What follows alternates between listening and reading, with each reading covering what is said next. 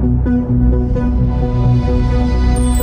Lave Radio Project was our last best hope for news. A self-contained podcast 2 hours long, located in neutral territory. A place of nonsense and innuendo for forum dads, community members and developers. A shining beacon in space, all alone on a Tuesday night. It was the dawn of the third chapter of Elite. The year's space legs came upon us all. This is the story of the last of the Lavian stations. The year is 3307. The name of the place? Lave Radio.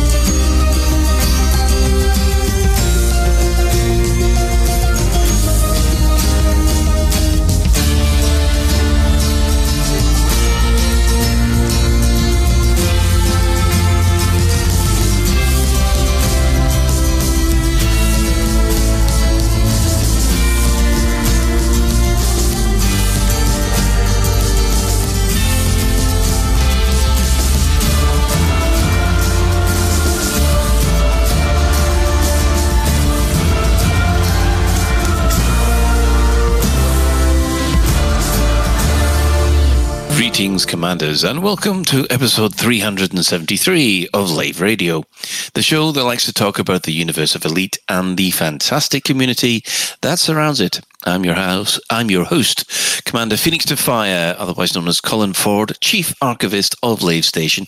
And joining me in the orange Sidewinder bar for this episode, we have our Head of Health and Safety, Commander Edelweiss, otherwise known as Ben Moss Woodward. The comfy chair!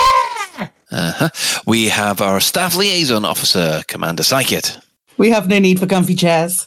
Mm-hmm. And our Inhuman Resources Director, Commander Shan. My NPC crew gets spikes to sit on, not comfy chairs. Mm-hmm.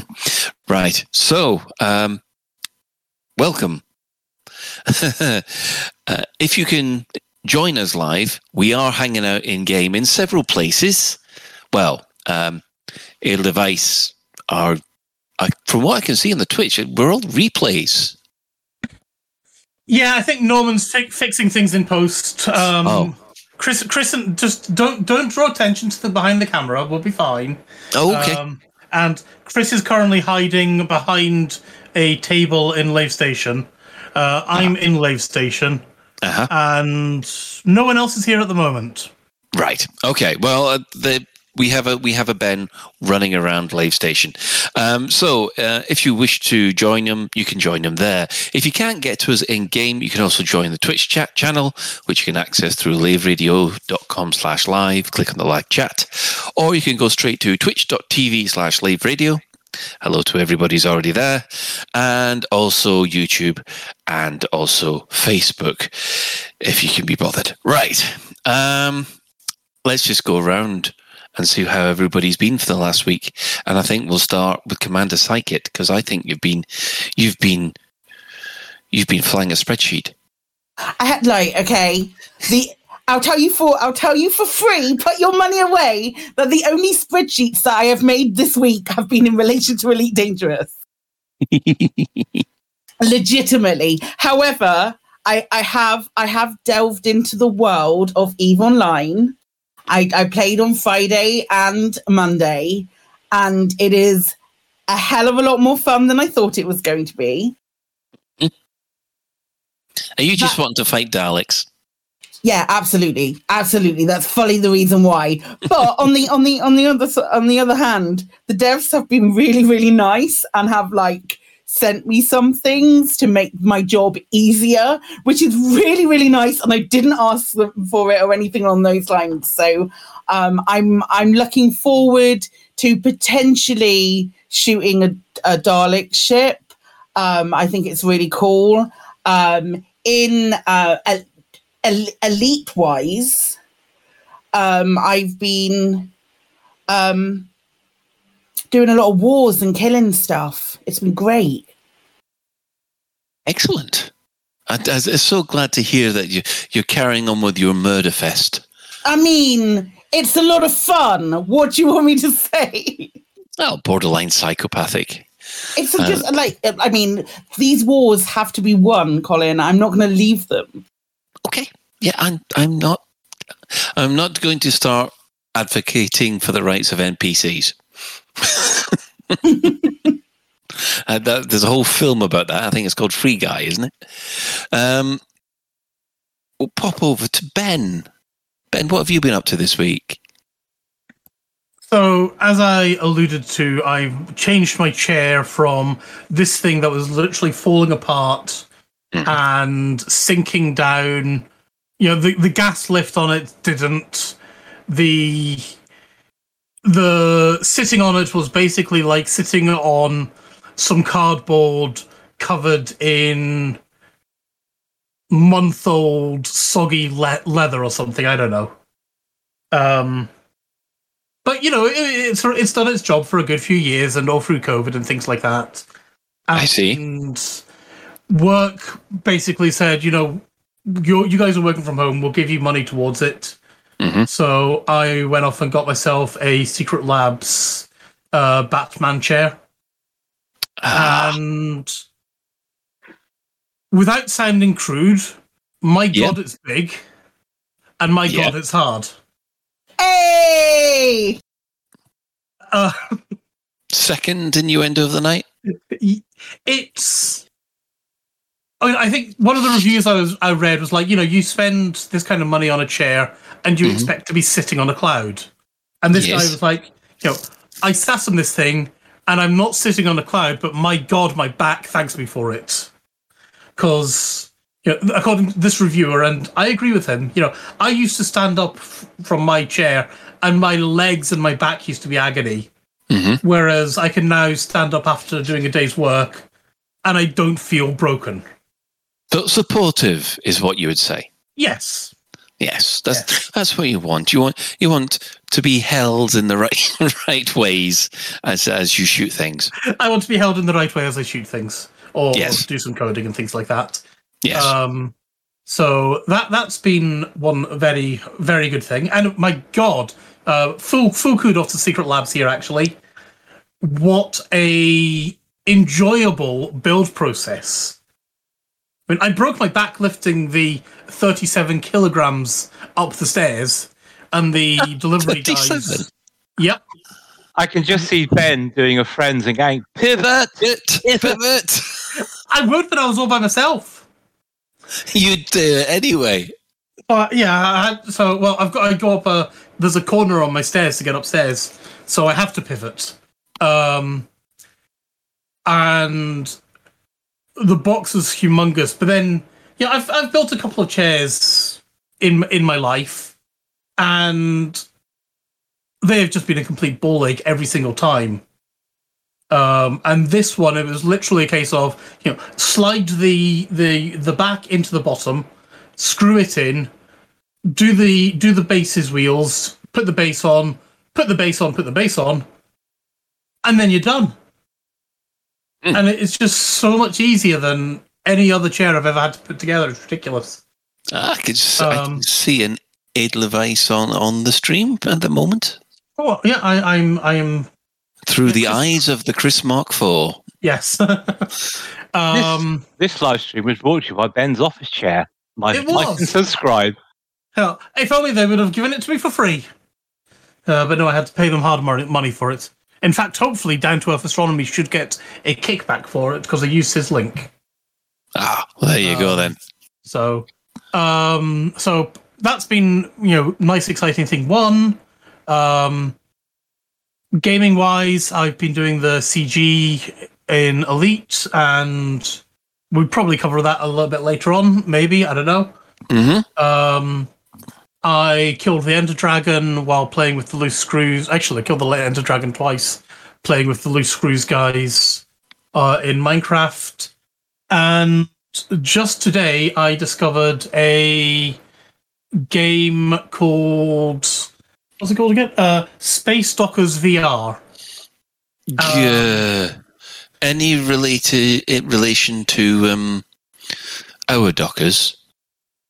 Amazingly enough, no. Phew, And yet, you watch the video, which we will have at the end of towards the end of the show, and they could be kissing cousins. Oh God! I'll leave it there till any other business, I think. Okay. Yes, I think we will leave it till there. I have now got a horrible sense of dread. Right. That leaves Commander Shan. What have you been up to this week? Quick question for Ben. Are you still with COVID?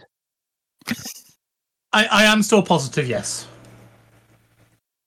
Okay, well, as many of you, well, one of you probably remembers, last week, eldest Mini Shan tested positive for COVID last Monday. So we locked him in his room, or he locked himself in his room with the window open, banished him to a single bathroom, and he, other than having a sniffles, he's recovered from it. He's got two negative tests in a row.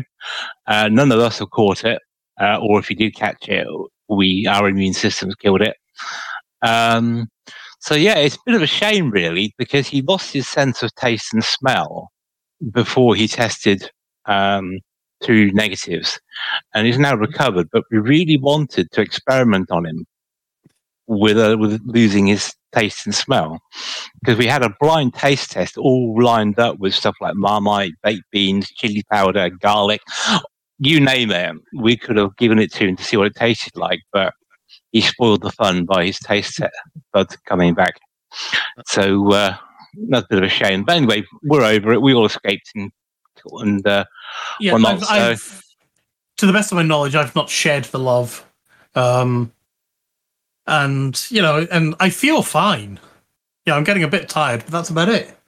I haven't taken a day out. Yeah, I felt a bit sorry for him being stuck in his room, but then all he does is play games and watch YouTube videos in his room anyway, so there was no real thing to it. So yeah, so that was last week's fun, and kind of everything else really kind of paled into thing like that. That's right, the cat update. It's learned the route which I play with him, because I play with the cat in the lounge, and I sort of do a figure eight over sofas and around, and it's kind of learned to anticipate where the toy is going to be in the figure eight. So I tried mixing it up, and he learned that route. So I'm probably going to have to go to Pets R Us and buy some mice and let them loose in the lounge to keep it amused now, because I'm out of ideas. Well, we are talking pretend mice. No. Oh, okay. Yes, fair enough.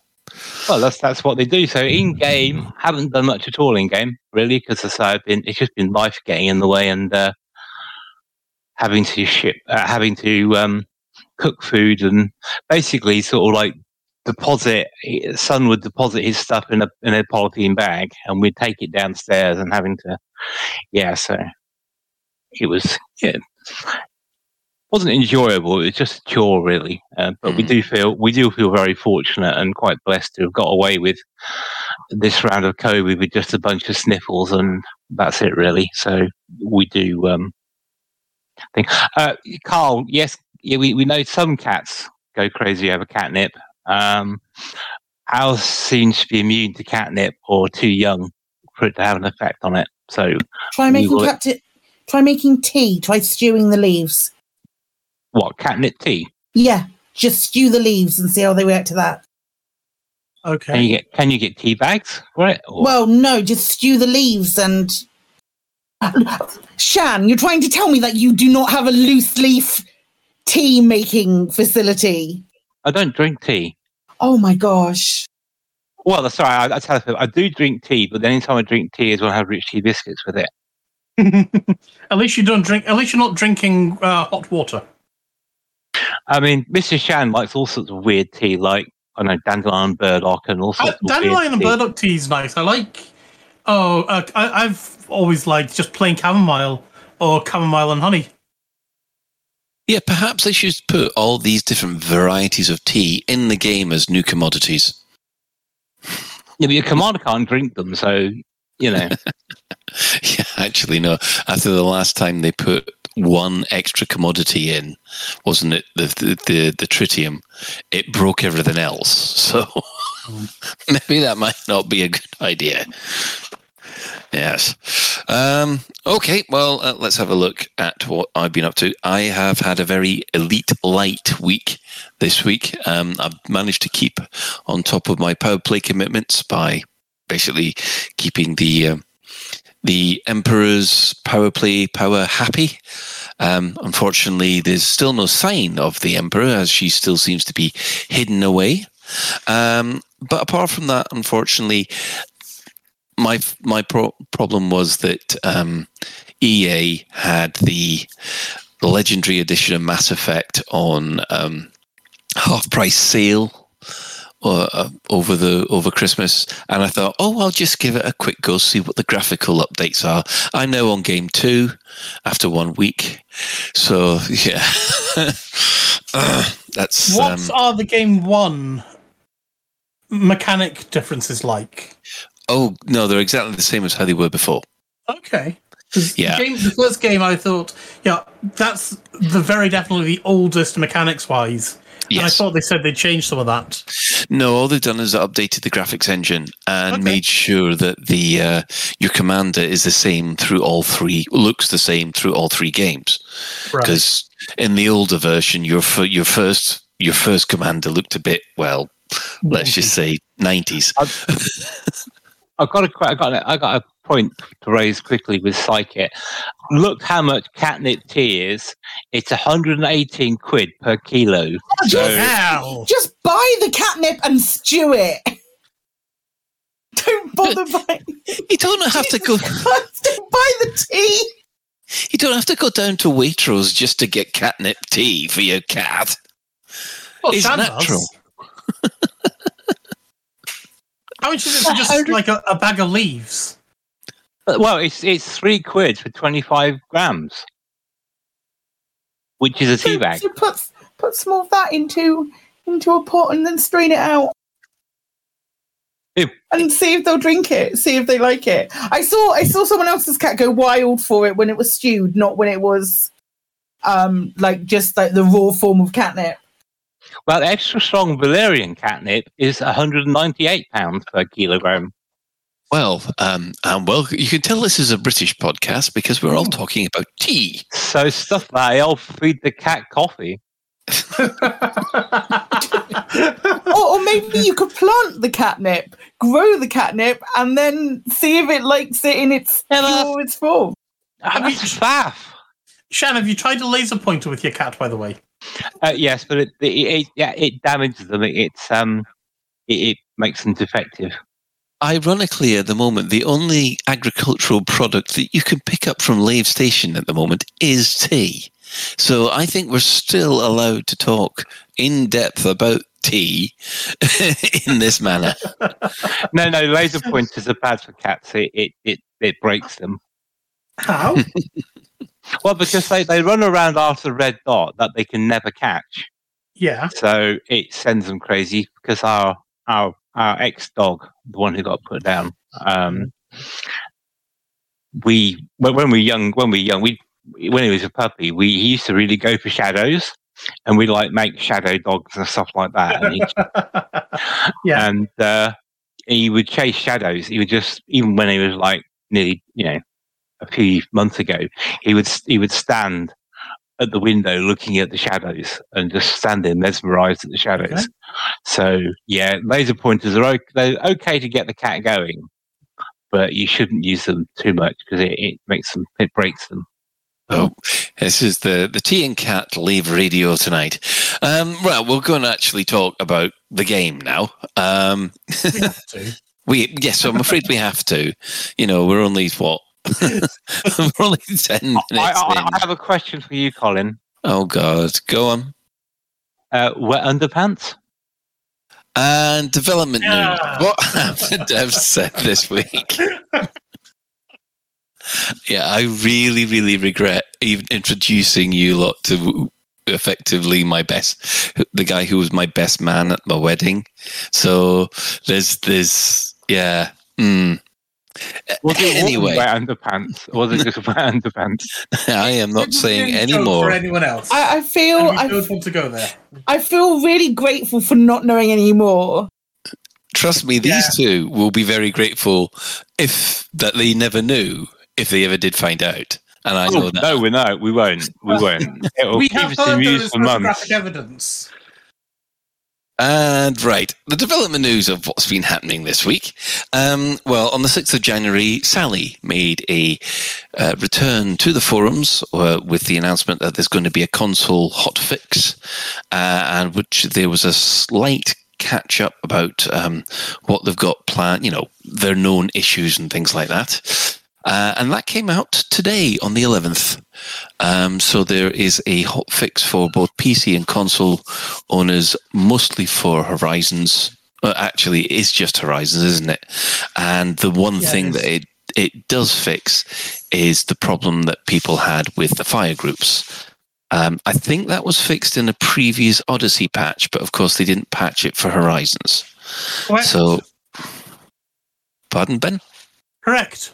Correct. All right, good. Glad to know that I'm right Did about they something. get a reason You only why? thought about it. You weren't sure. So I'm saying you're right. Good. So yes, so that came out today. So people on consoles are happy about that. They're not happy about much else, but they're happy about that.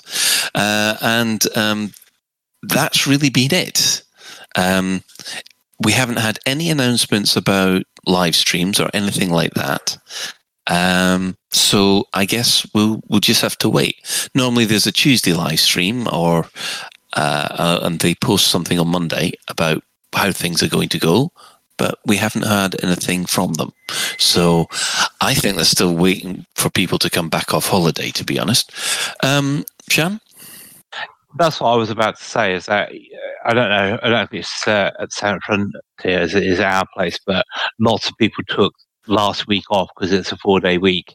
So things really only started to get going this week. And bearing in mind it was a Tuesday and most of the office would have been back on the Monday, it's a bit quick to give anything in more detail, I think. So give them a couple of weeks, I think. Yeah. Psychic. I think a couple of them got a bit of Omicron illness and were unable to come back. I know Zach was pretty ill, and I'm pretty sure I saw a couple of others. So that might have had a mitigating factor as well. I must admit, though, I was really surprised that there hasn't been any sort of post, even just saying, "Oh, by the way, live streams are going to start up again shortly, but they're not happening today." Yeah. The only thing I could think to that is, people are still on holiday, or, well, it's elephant in the room. Omicron has hit us quite hard around here. So, we'll just have to wait and see. Shan? Well, I was about to say, are they starting to rename COVID variants after Transformers now? Because it's now Omicron, isn't it? No, it's the Delta. Yeah, Omicron, isn't it? Was the next one. I don't know. Are we running out of Greek letters? Well, no, because it's officially it's officially now Transformer names. But anyway, I guess everyone's going to get exposed to Omicron now, so get used to it, I suppose. Yeah, a bit of a pain. Yeah, I like that. Commander Jack Powers. He's waiting for the Starscream variant. I've got to be careful saying variant because as soon as I say that, I think Loki. Right. In other development news, kind of a nice little uplift. The only numbers we've got, or the only indication that we've got of player numbers, are the Steam charts, and they have continued to rise. The average player count is now higher than it was in July last year, so it's now back to the levels it was probably before the hype for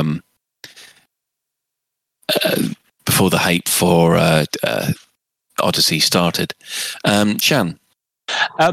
How much of that do you think is because it was Christmas holiday and people are self-isolating, as opposed to July where lots of people weren't self-isolating and on holiday? I'm just wondering how much of that is a seasonal thing, and how much. Oh, you're probably right there, because and how much of the uptick will stick, do we think? Well, this is the thing, because there was a massive uptake over December, which was good, and we will always put that down to the fact that everybody was having their break. But the uptick has continued, and by quite a large amount in the last couple of weeks. So, well, we'll just have to wait and see. I'm personally hoping that the numbers stay that high and continue to climb. Not a huge amount, but I think we need a weekly spot where we have a weather forecast of player numbers. So you want me to do my Ian McCaskill impersonation? Definitely, yeah. Yeah. So Isn't he the one who said that there wasn't going to be a hurricane, and then no, that was Michael Fish. That was Michael Fish. I'm sorry. Yes. Yeah. Do him instead. I can't do an impression of Michael Fish. Yeah, but no one remembers what Michael Fish sounds like, or even Ian McCaskill. So, it doesn't matter, does it? No, not unless you're a fan of Rory Bremner, I suppose. Right. Moving on from this development news, we have the in-game events of what has been happening this week. Well, the 5th of January, Ramtar Revelations has halted the court-martial of Ada Talon, Admiral Tanner, which it's quite unusual. It does look as if perhaps the salvation weapon that's been used to target the Thargoids may have been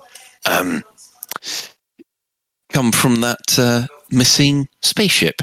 That could be just speculation. It could be something that we could look forward to. Going on from there, on the 6th of January, Phase 3 of the Colonia Bridge project started. Now, this is the big community goal that a lot of people are getting involved with. Ben, you've been doing it. How difficult have you found this? I got involved very early on in the last Thursday, from about 4. Basically, I finished work at 4 and started doing some of the CG, and I was able to do the expensive thing anyway, and I was making bank with that. I think I was making like 20 million per trip, and it was only going a couple of jumps. Nice. So that was lovely. But by Friday, that had dried up. That had all just vanished within sort of like 50 to 100 light years. Yeah. And then I went back, and then I sort of was doing other things over the weekend, and then I went back into it last night, I think it was.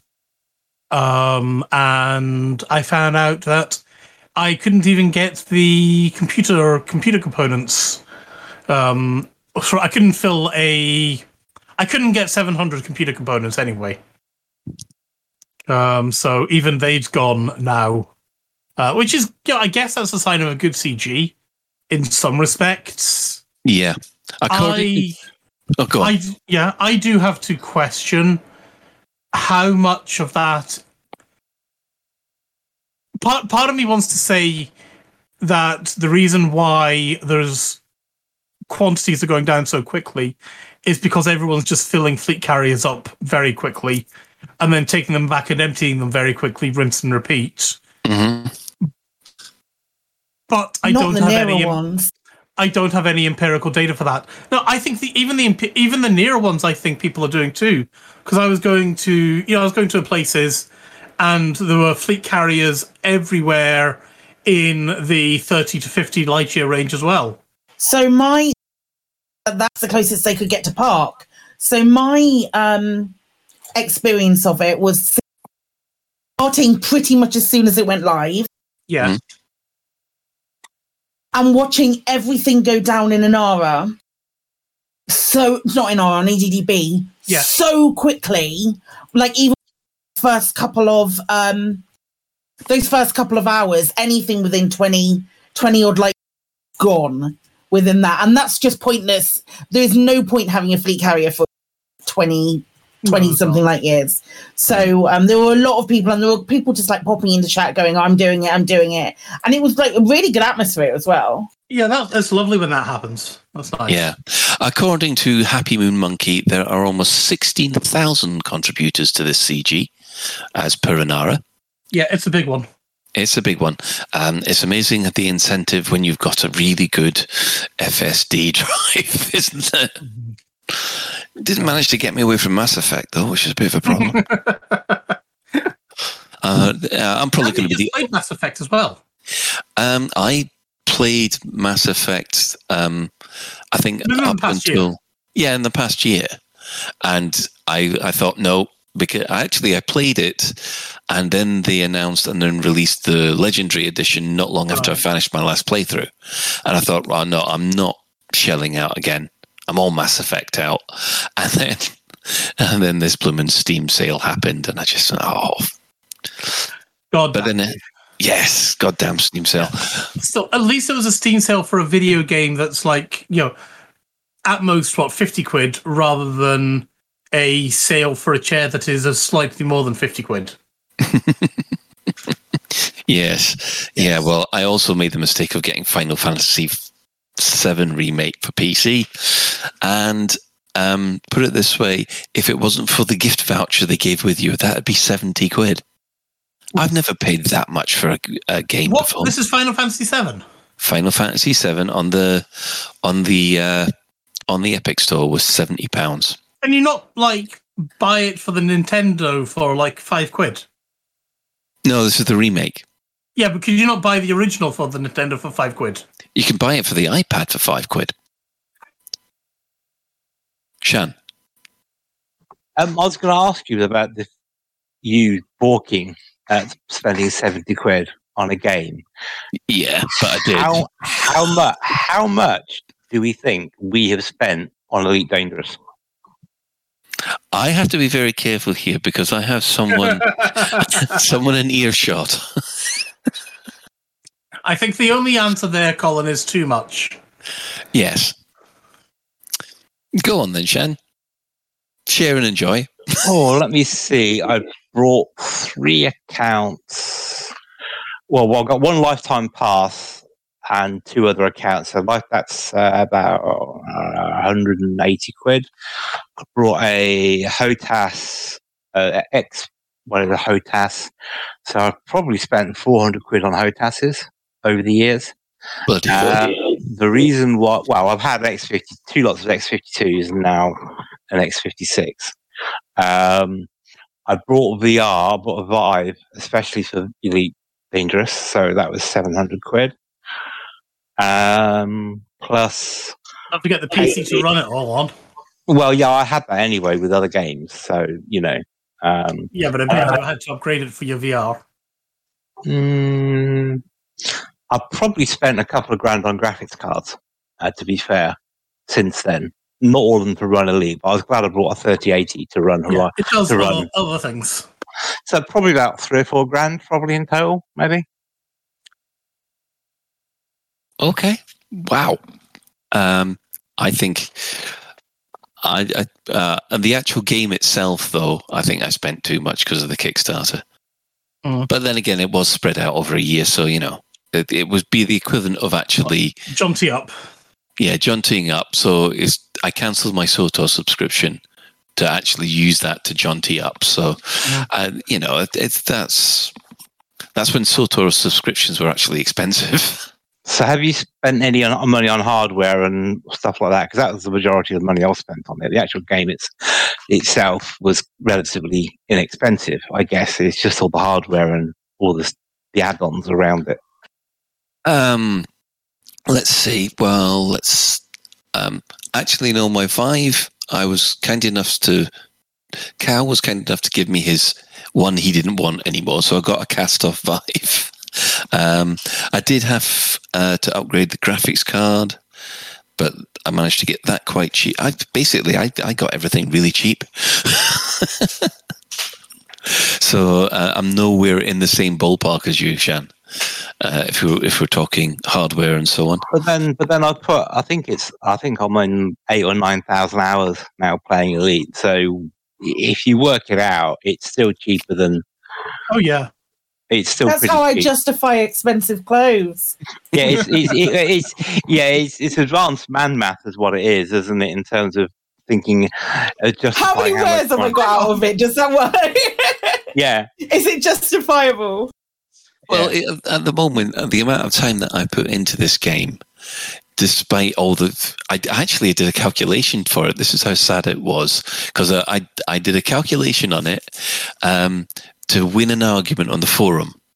And as he never replied, I won that argument. But I think it worked out at I now play Elite, and it's costing me 0.025 pence per hour. Yeah, I think I've got a master's degree in man math. That's one of the things I'm doing this week, because I've got a power measuring plug for a couple. So you put them, so you measure how much electric each appliance uses. And my PC cost me about £25 a month in electric, because it runs at like 250 watts all the time. So my justification is, if I buy a newer PC with a more efficient power supply, it won't cost me £75 anymore. It'll cost me 15. So therefore, I'm okay to spend £2,000 on a new PC because I'm saving £15 a month. And remember, value of your investments will go up as well down. Actually, no, you're going to save more, because when you think about it, because prices are going to go through the roof next year, you'll be saving more money next year. Well, actually, I'm feeling fairly smug about that, because I'm with Octopus Go, and last year I was on 5p per kilowatt hour for 4 hours overnight, and 14p the rest of the time. And they recently renewed me on the same rate. So instead of my electric bill trebling next year, it's on the same rate as what it was last year. Well, goody for you. Anyway, we're back to the CG now. It's like you've been hammering away at it as well. Have you been enjoying the community spirit? I did it on the Thursday. I did it on Thursday on stream, and for a stream where literally you were going backwards and forwards, and I've seen a couple of other people say this, for like a period where you were literally just going backwards and forwards and like chatting nonsense with people and all of that, it did off go by quick, and I don't understand that with hauling. Oh, well, normally I hate it. I really find bulk hauling quite satisfying sometimes. I mean, I remember my favourite CG has to be the one in Alpha Centauri. Yeah, the Hutton Run. Yeah, the original Hutton Run. Doing that 90 minutes of nothing but pointing in a straight line still ranks as one of my best experiences in game. Well, you also got to remember that that's where the Hutton orbital radio came from. Yep. Was to keep people entertained, and also there was a under the table agreement with the code, and the code would occasionally attack people, and so there was enough there for the PvPers as well. So it did seem to come around a wholesome event. Oh, we've got Shan. We've got a confession from Shan. Okay, Shan, brace yourselves, everybody. This will be bad. I have never ever been to Hutton Orbital. Wow. I think he's just been banned from the Hutton trackers. I don't think he was ever in them. No, I was never in them. I sympathise with them. I think they do a good job, and they're great people, and some of their charity stuff's completely amazing.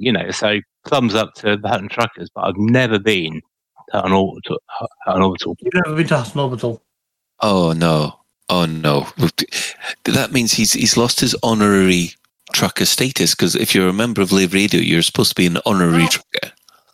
I think while we're doing next year's live stream on the Sunday, probably for LaveCon, once we're doing that, I think Shan has to fly to Hutton Orbital while we're doing the live show. I think Well, that's that'd be the most boring live stream ever, wouldn't it? Well, no, because you point yourself in the direction that you're going in, and then you can just keep flying there and then just do the show as normal. 90 minutes later, you wake up and you land and you're good. and you're not allowed to take your fleet carrier. No, can you take your fleet carrier directly to Proxima Centauri? Yes. You can target a body, yeah. Okay. Yeah, he's got to do it in a T9. No, No. He's got to do it in an adder. No, I'm the one that hates the adders. I mean, I do know. I do know if you try and do it in a stock Sidewinder, you run out of fuel. That's not Super true. I've crude. done it in the Sidewinder. Yep. You have to be careful, but it's doable. Well, Commander Ventura and the Chris Mark IV both want us to do it in a convoy of adders from Lave to Hutton Orbital and in open. Get an Apex. Job done. Oh, that'd be like Top Gear when they spend 300 quid and buy a banger, won't it? I've already taken one taxi to Hutton, but now you're making me look to see if I can get a long distance taxi to Alpha Centauri. How do you get back then from Hutton? I got another taxi. Oh God, I can't be bothered with that. I can't switch back. Well, no, you just get a taxi from Hutton in Alpha Centauri to somewhere in the Sol system, and that's just 2 minutes. Oh, we've opened up some old wounds. People are complaining that the code have now gone rogue, and oh dear. Oh, that was years ago. I know, but it's still opened up old wounds apparently. Oh dear. Didn't mean to mention that. Anyway, shall we carry on here? We've got the Imperial Intelligence on the 7th of January. It was announced that, they've denied an NMLA connection because apparently the secret way that Imperial Intelligence talks to one another is very, very similar to the way the NMLA communicated. So much so that a lot of people think that it was on the inside. And then the Sirius Navy has united with the Alliance Defence Force. It now has, the Sirius Corporation is now a member of the Council of Admirals, which is quite important if you're in the Alliance. I'd look it up at the good old lore. And finally, today, Torval Mining has challenged Kane Massey Mining over an existing contract. So, we might have a little bit more Imperial tension coming quite soon. Operation Ida have fixed Rick's depot in the Pleiades sector. I think that's all they can fix at the moment. They're waiting on the anti-Xeno initiative to clear another system before they start hauling. According to Thargoid Watch, their priorities this time as the Pleiades sector are HR-W D1-74, the Muscar region PJ-P B6-1 in the Coalsack Nebula, and even Evangelis is still the target to clear in the Witchhead Nebula. Yes. So, yes, plenty going on. However, it's now come to that time of week again. Store alert! In the bi-weekly newsletter, here come paint jobs for your art. In the bi-weekly newsletter, here come paint jobs for your art. A store alert, a store alert, a store alert, a store alert, a store alert. Which one will you buy? A store alert, a store alert, a store alert, a store alert, a store alert, a store alert, a store alert. Which one will you buy? A store alert, a store alert.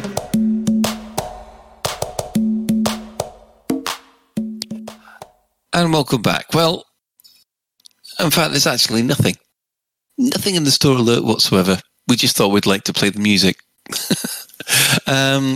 Unfortunately, it's actually even worse, because obviously at this time, being the 11th, all those lovely chrome paint jobs and all the Christmas outfits, they've now gone from the store.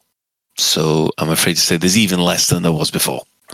I think we need a really upbeat Store Alert song for when there's nothing to show, just to kind of like get people feeling happy that there's nothing to show. You want a commiseration Store Alert song? No, nothing like a dirge or anything like that. Nothing sad, but just something to cheer people up. The fact there's nothing in the store. Okay. That is probably the weirdest request we've had yet. Can we have something? I can think of weirder than that. I can think weirder ones than that. I'm quite sure you can. So, I guess moving on from there, we're going to take a break, and then we're going to have a little bit of a conspiracy discussion when we come back. So break out your tinfoil hats. Your ship is a miracle of engineering, capable of handling the most intense situations. But with no sound in a vacuum, how do you keep up with your ship? Introducing Simulated Sound, where your ship recreates the sound of battle so no vital signal is lost to the vacuum. But wait! Why be stuck with the sounds of death and destruction? We offer alternative sound effects for all encounters. Activating cargo dump. Change the sound of battle with our choice of audio packs. Why not feel sexy in battle? Installing sound pack.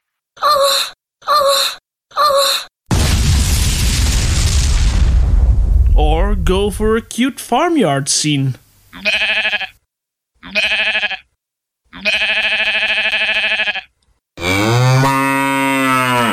Or even our classy stress reliever. Impact in 5, 4, 3, 2, 1. New Stroudberry sound packs, changing the sound of battle.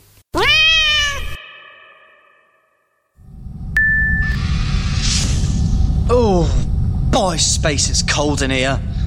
That commander has a cheek sitting up in his cosy and warm cockpit while we haul radioactives around his cargo bay. Oh, is it cold? I hadn't noticed. Oh, that's right. Why, you're not even shivering. Maybe it's because I picked up this North Coast cargo bay sweater. It keeps me warm and stylish. Say, that is a nice jumper. It's made from the finest Verrex wool and handcrafted by novitiates in the underground monasteries of Van Manen Star. Wow. Where can I get one? New North Coast cargo bay sweaters. Be the envy of your friends. Wow every lady from here to the Empire. Be warm and toasty even on the 10th planet of a dying star. Now on sale at Spark and Mensa. Better now? Better? Why, I feel so warm I'll probably never catch man flu again. Spark and Mensa. 'Cause nothing says sexy like a neck-high jumper.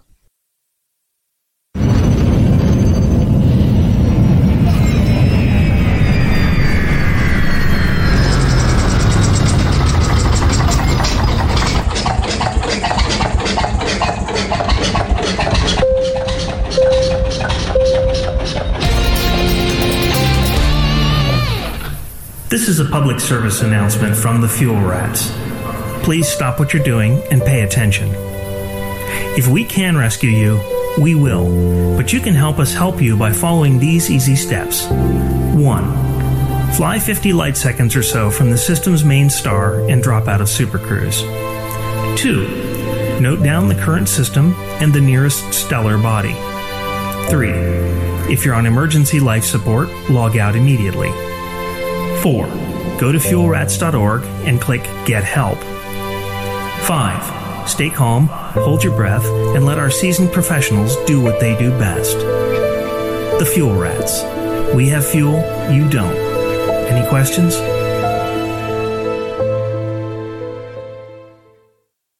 And welcome back. Well, I hope everyone's wearing their tinfoil hat because we're going to go around and discuss what our favourite conspiracy theories in Elite have been or what we'd like to see in the future. So I think I will start with one of the favourite conspiracy theories, and it's kind of snowballed a little bit since then, is the thing about actually being able to fly Thargoid ships.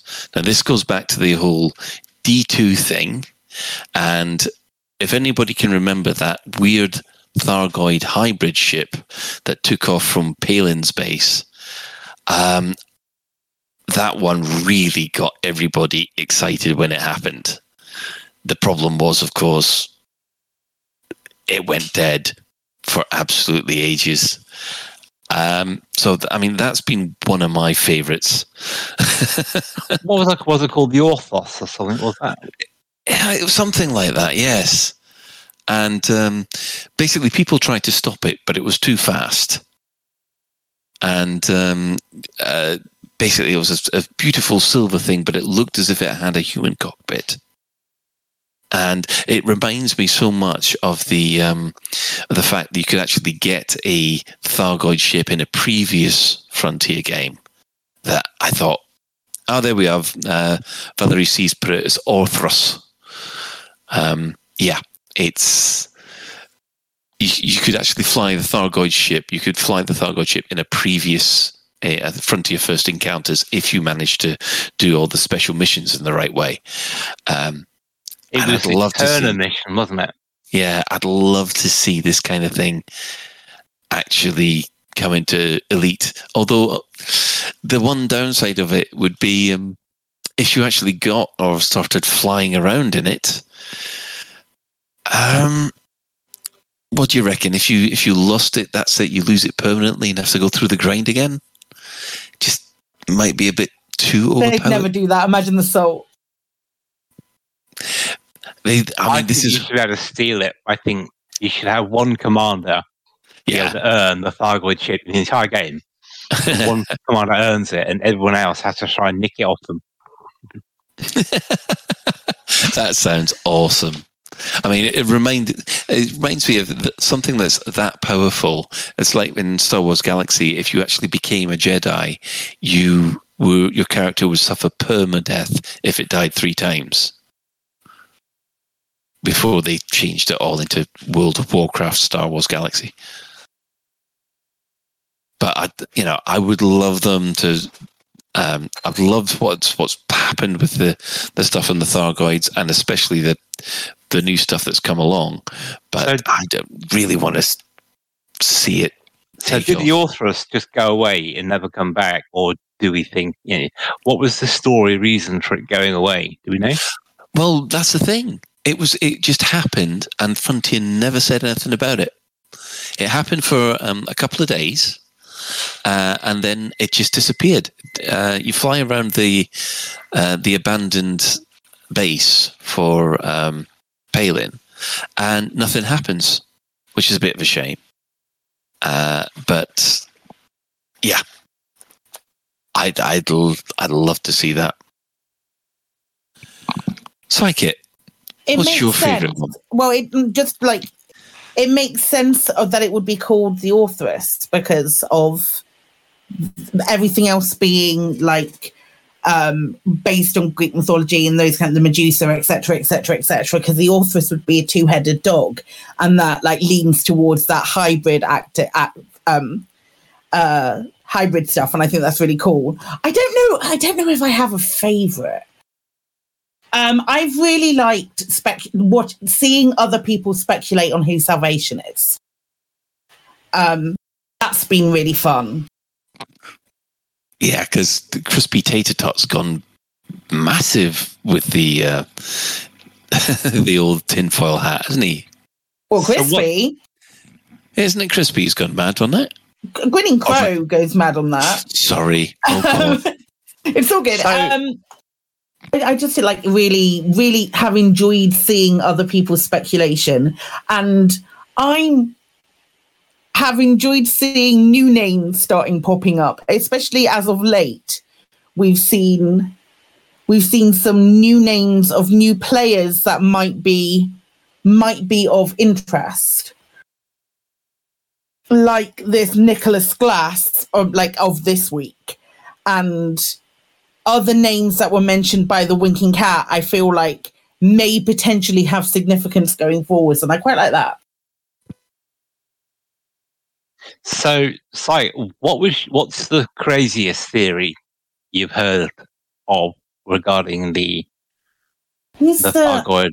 What's the craziest one you thought? The one who might Salvation be? Who's the person who was dead and assassinated a long time ago? Oh, good grief! That's weird because they came back. There was someone assassinated quite a while ago. That didn't come back. No. No, definitely not. Absolutely not. She's dead. She's never coming back. Forget it. That's what they want you to think. I swear that there was another person who was assassinated who didn't come back. Not Theta 7 or anything like that, but like older school stories, and the name escapes me. But I saw somebody saying that they thought that they were them, and there was no link whatsoever. Yeah, I mean, the Emperor's been assassinated. Obviously, Mad Prince Harold has been assassinated. Trying to think of any other any notable people who have passed recently, but I can't remember. You don't think it was Imperial? I don't know. It was something that I just went, nah, and then moved on. Fair enough. Shan, go on. Unleash. Well, my personal favourite tinfoil hat entry in the game is if you explore the squirrel's nest and some of the logs there. There's an entry from Frontier making reference to a structure of metal and flesh, I think it is, in the abyss. Now, I actually know what's behind this, but I can't tell you because I'm under NDA from Frontier. But that I do enjoy that particular snippet of story. I think that's particularly fun. Squirrel's Nest it is. Forget where it is. So I enjoyed that one. Outside of the game, I like the conspiracy theories regarding the Salome event. How supposedly it was all arranged.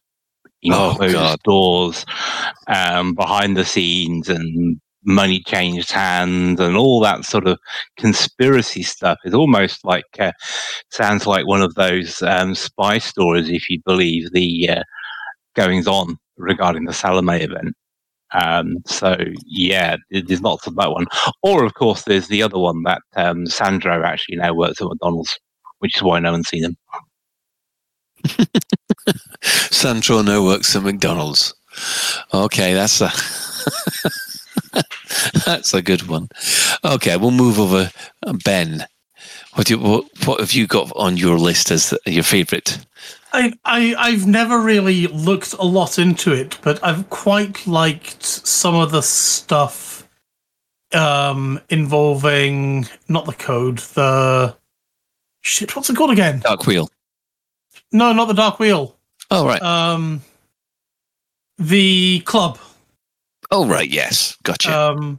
The amount of tinfoil hattery that I've read about that, including the amount of out of game stuff, just makes me think, what the hell?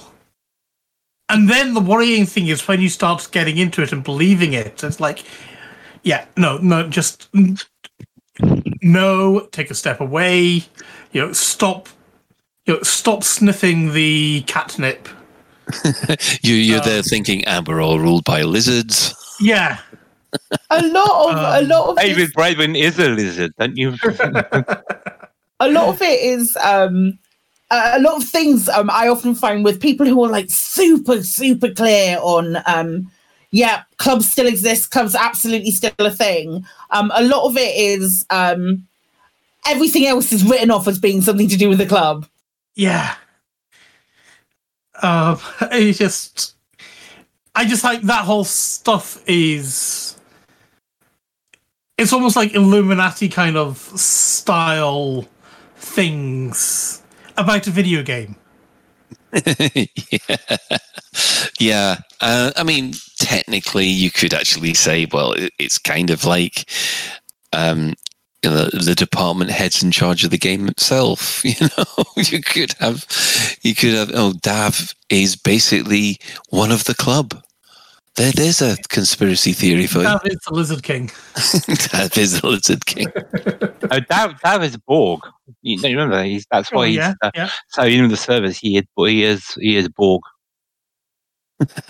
Dav is the club. Although I did see someone, because there was a slight outage over the weekend. How long was the outage over the weekend? Was it only a couple of hours or something like that? Well, anyway, minutes, wasn't it? It was something like that. But before you knew it, people had posted memes of Dav morphing into a hamster because obviously the hamsters had broken. I remember one, so I just remembered when you said that. Do you remember when the barnacles first came out? Oh, yes. And no one could find a barnacle anywhere. And people looked for them for hours and hours and days and days and days. And then all of a sudden the servers rebooted on a Thursday and barnacle sites were everywhere. And Frontier were like, no, we didn't do anything. They've been here all along. Do you remember that? Actually, yeah. I remember that. I do remember that because there was so many. Oh, no, but you got to remember, Psychic, but back then, you had to eyeball them. Mm. You had to fly around the planet slowly, looking for slight discrepancies. Oh, yeah, that's fair. Oh God, the amount of whether we had player groups organizing to comb a particular latitude of a planet just to see if they could try and find them. It was. I mean, you've got to take your hats off to this community when they decide that's the way that they're going to do it. To find these things, because that is a level of dedication I can't be bothered with. There was also the. Do you remember when the Thargoid bases were first discovered? Oh yeah, everyone was wondering what the scavengers were for. I want a scavenger as a pet still. Actually, one of the best, it wasn't a tinfoil hat thing per se, but the best source for tinfoil hat stuff, shall we say, is the amount of hundreds of hours Malek 3D put into his. Did you see his? VR? Malek VR. Yeah, put into his mind maps, and he cross-referenced. They're brilliant. It cross-referenced every single Galnet news article, I think it is, with every other Galnet news article. Yep. Wow. And yeah, it's an amazing piece of work. I don't know how many hours. Yeah. I don't think he made them publicly available, did he? No, because they're not finished. They'll never be finished. I am just quoting people. Yeah. What can I say? Oh no, I know. I've spoken to Malek about it, and he's like, "Yeah, I know, but they're not finished." And I've gotten it from the horse's mouth, as it were. And yeah, he's right, but they'll still never be finished. And this is why, for this kind of thing, I prefer community group project kind of things. But then I'm a lefty believing in open source, so whatever. I mean, another one that springs to mind is, do you remember the Formidine Rift? Yeah. Oh yeah, that was one of the ones that people were flying around the planet trying to eyeball bases. Oh my God. I mean, I followed the progress on the forums and just marveled at their dedication and they obviously turned out to be anacondas, didn't they? Yes, they did. Yes, they did. That's basically all the Frontier could do, sadly, at the time.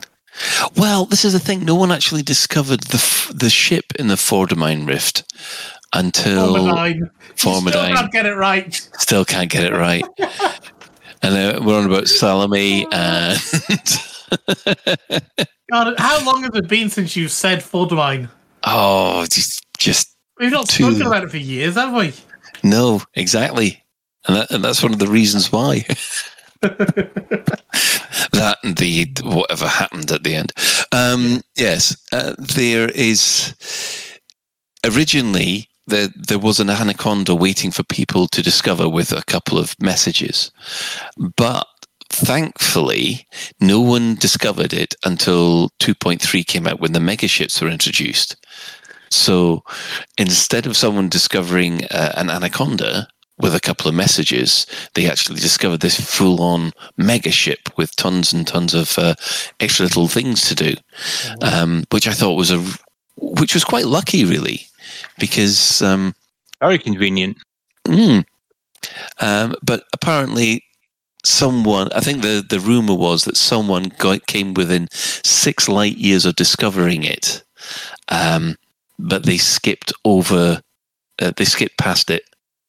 Which, according to their logs, it would have been discovered about a year into the game. Always the way.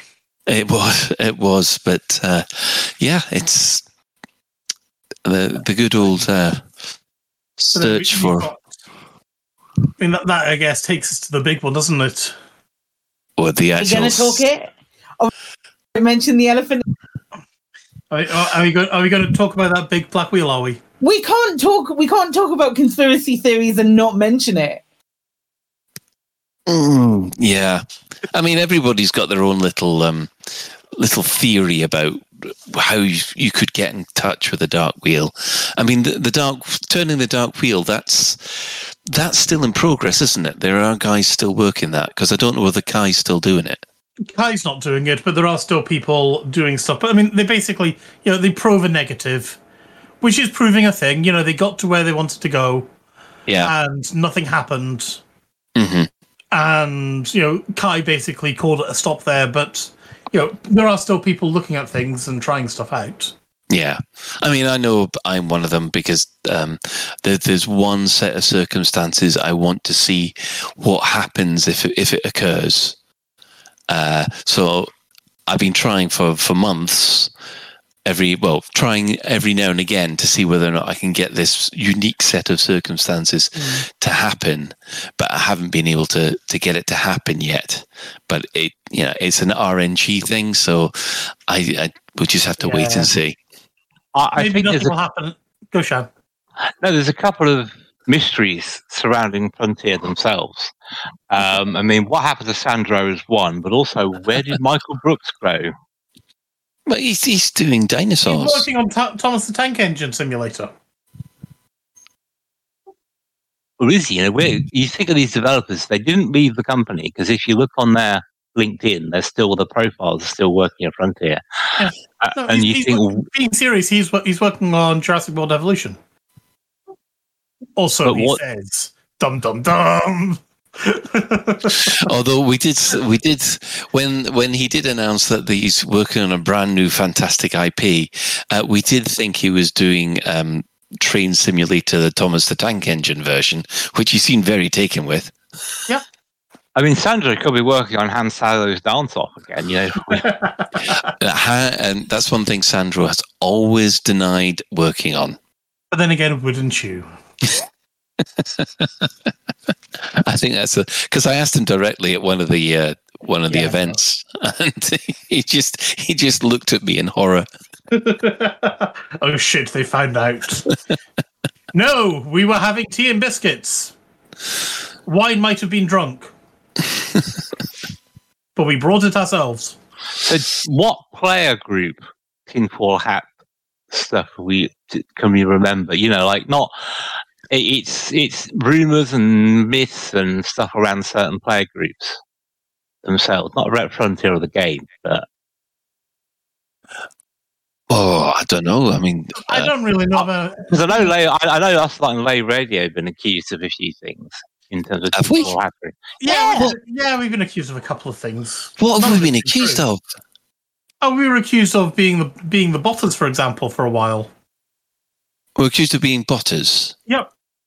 Oh. Like, let's be honest, most factions have been accused of doing that. Yeah, I think that's one thing that has been, if your faction starts doing well, then normally you get an accusation of being a botting network, which is sad, really. I mean, Matt Winston in chat said there's a rumor that the EIC did some UA bombing against the Alliance. That's not a rumor, that's a fact.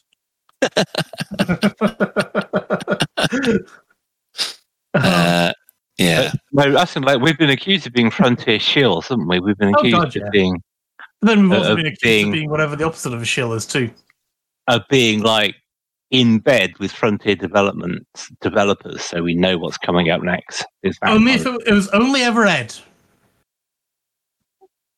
Only ever Ed. What? Nothing. Moving on. Oh, okay. Well, I was kept in the dark for that one then, wasn't I? Yeah. Well. Yeah. I mean, being crude, rude, and disgusting, implying that I was sleeping with Ed. Right.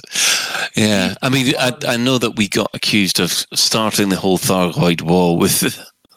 Stephen Usher told us to go and see what the Guardian thing would do. Yeah. Well, there's a thing. I mean, is it accepted knowledge that what we consider the Thargoid bases are actually crashed Thargoid motherships? That's the theory, isn't it? But we've never seen a Thargoid mothership floating about anywhere. And it doesn't look as though they've crashed. It looks more like they've grown. That's the cool thing, though. Are they crashed, or are they just waiting and rebuilding to make themselves stronger? Yeah, well, that's one thing that gets me, because if you explore the actual area, there's the actual center section, but there's what looks like a carcass around the outside. There is, I agree.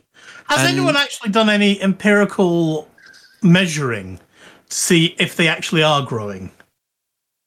I don't think anybody has. I really don't think Frontier can be bothered to make the move by about 4 pixels a year or something. I just don't think it's something they would bother doing, to be fair.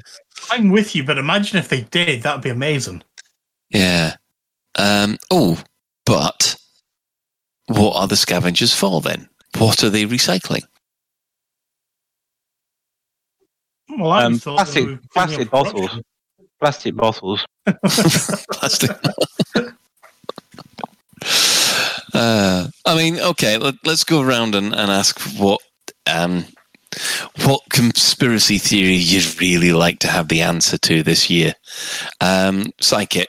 Who is Salvation? Please, I want to know who they are. I want to get right to. I also like to know who the Witch is and who Salvation is and who D2 is. It's a lot, but I feel like that's probably where the story's going. You're not worried about the identity of the Winking Cat, then? Nah, I think they're probably aloof, and they might pop back next Christmas.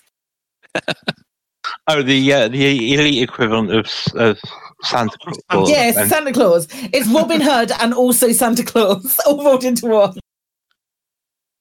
So what if you leave him a small portion of Lavian brandy out and a cookie? He'll leave you something. He'll leave you an adder or something. As it's a Winking Cat, you need to leave him out a nice long steeped glass of catnip tea. Oh, nice, nice. I'm not sure we could afford that. I'm not sure we could afford catnip tea. Money means nothing in Elite. Of course we can. Ben, what would be your the one answer you want this year? Again, I'm going to stay clear of the obvious one.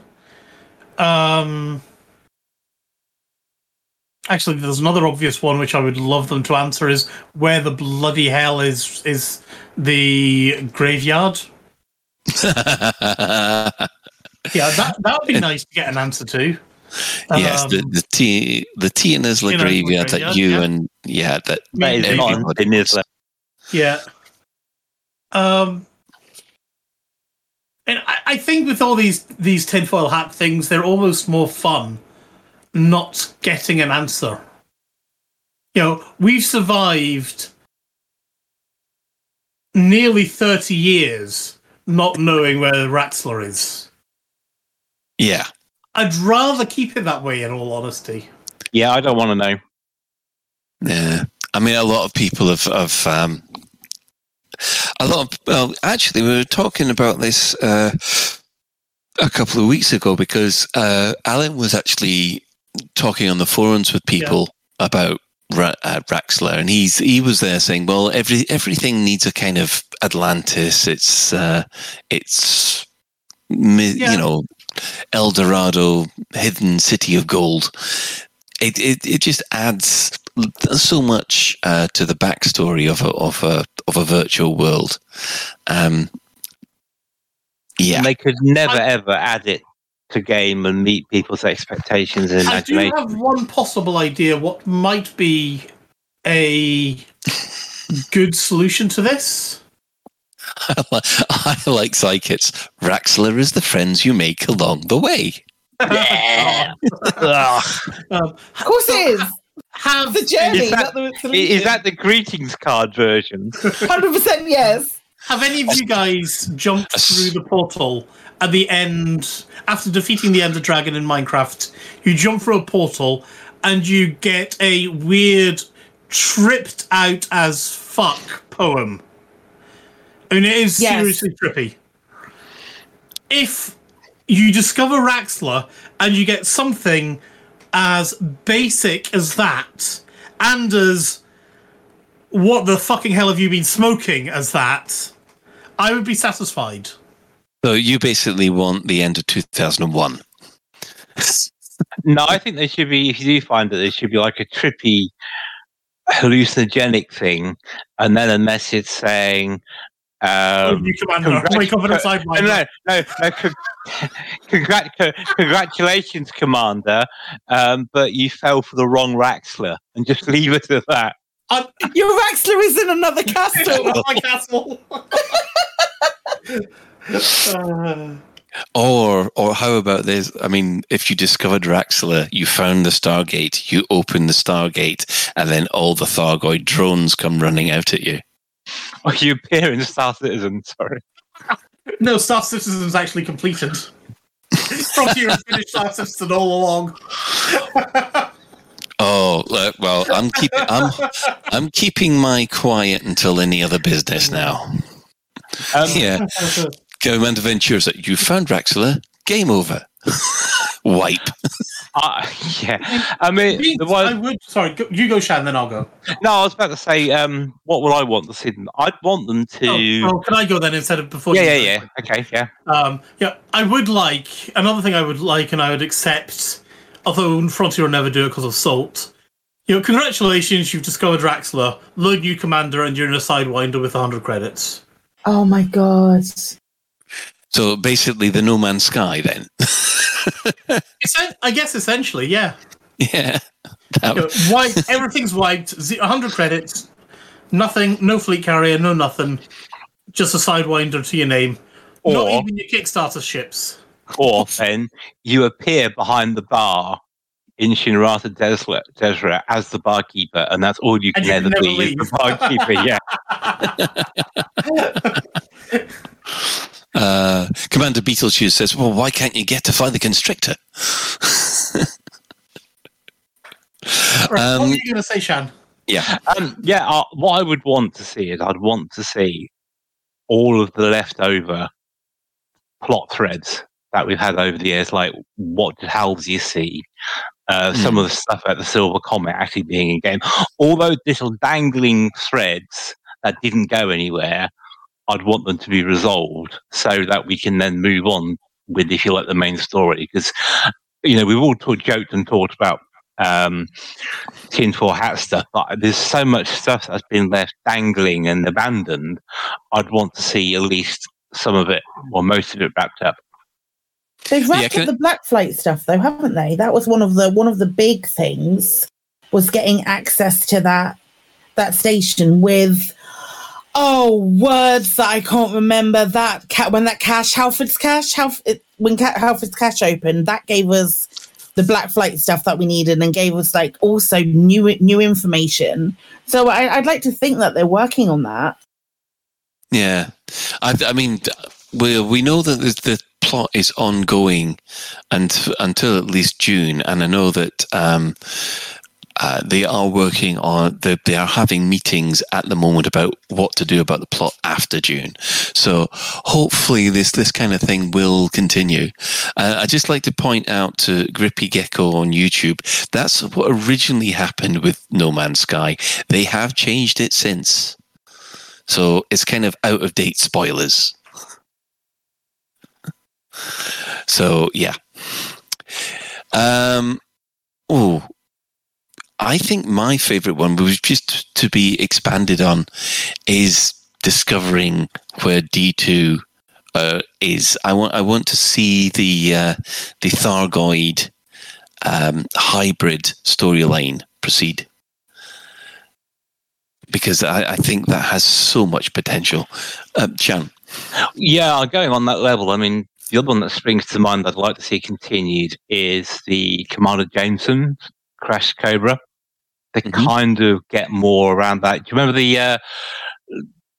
you went to this abandoned installation where they tested the mycoid virus on the Thargoids, didn't they?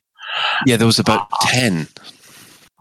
Yeah, I'd want to see that develop more. I mean, ideally, if they're talking about on-foot Thargoid combat, have Thargoid roaming around those bases, something to expand that story. And yes, it was kind of finished off, I suppose, but it left more questions than it answered, I felt. Yeah, especially when they mentioned the mothership.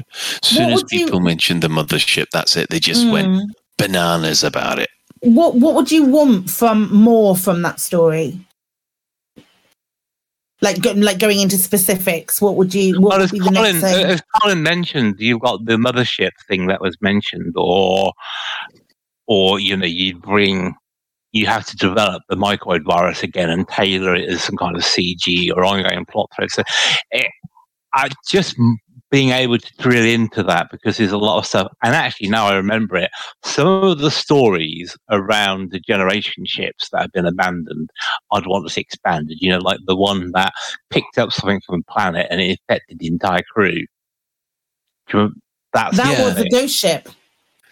Yeah, the generation ships, yeah. Yeah, no, that was the ghost ship. A couple of Halloweens back. That was that one. It was, he's watching the stones. That was the one that infected the entire queue. I thought there was another one like that. There was one where they all caught a virus and everybody died. Yeah, that was one of the generation ships. The thing about the generation ships is that they're pretty self-contained stories. Generation ships which were successful, well, they were successful 1,000 years ago. Or 500 years ago, they got to where they wanted to go. The ones that we are discovering or have discovered, there's only been one generation ship which actually still had living people on it. Yeah, it was the one that told you to bug off, wasn't it? Yeah, the Galconda. That's the one that had the CG. Yep. Valercy said the signal. That's right. They received the signal. It was a bit like The Ring, wasn't it? Where they received a signal and it sent the crew psychotic. Oh, right. That was right. That's right. So people want to go looking for the signal. Well, I want an emitter that I can send the signal to other people. But yeah, of course.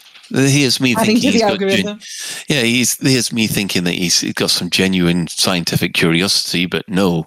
It is pure scientific. What happens if you play the signal at people? Well, you already know what happens when you play a signal at people. You've got an entire... Yeah, but that was then. Chris Mark IV said Lave Radio is the signal. There we are, you see. Lave Radio was responsible for the death of that generation ship crew. You can't stop the signal. Anyway, I'm surprised that Ben didn't say that, to be honest. Psychic. I've asked you. Have I asked you this question, or have you just joined in with everybody else? What, the one about what I want to say? Yeah. Yeah, I want to know who's. That's right. Said I want to know who Salvation is. I want to know who the Witches, and I want to know who D2 is.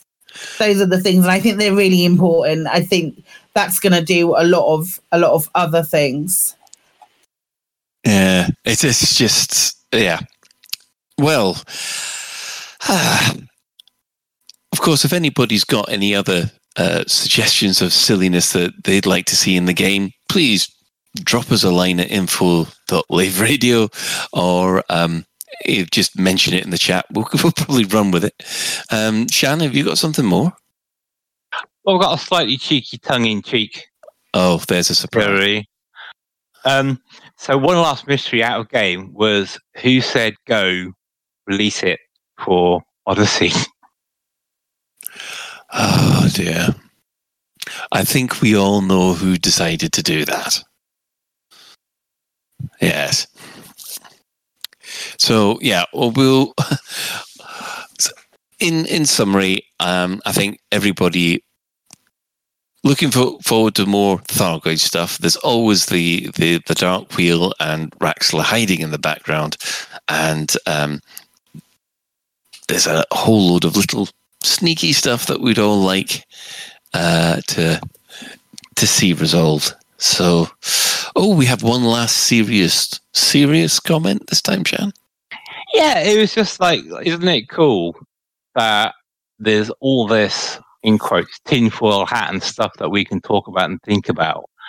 And even if it doesn't come to anything, it's still cool to think about and talk about. And I think that's something to be thankful for. Well, Psychic. I think the really, really cool thing about that is, yes, absolutely, that is really the thing that I really enjoy about it. People might not even know that it's ever there. Yeah. It's not integral to the game. It's not something that you have to go out and do to increase your enjoyment in any way whatsoever. But if you know it's there or you stumble upon,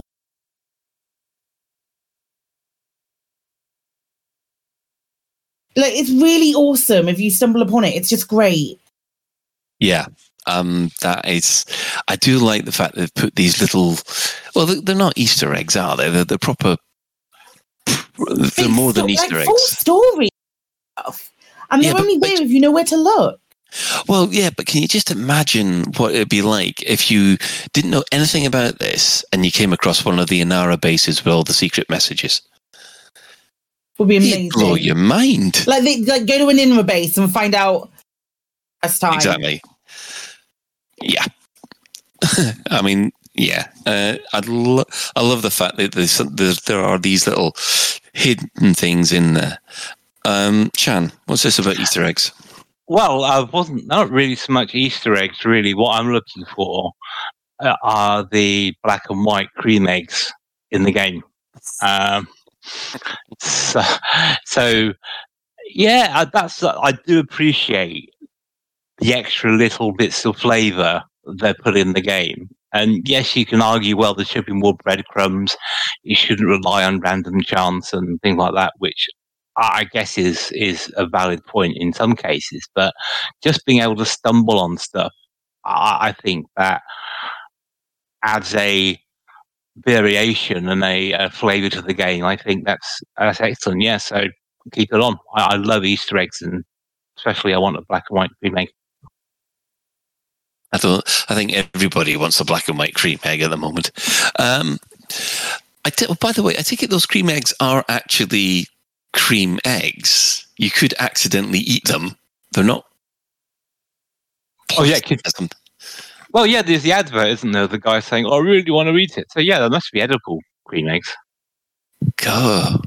I was just under the impression it's a white chocolate and a dark chocolate half, isn't it? Can you imagine if you found one? If you gave it to your 3-year-old or something. Yes.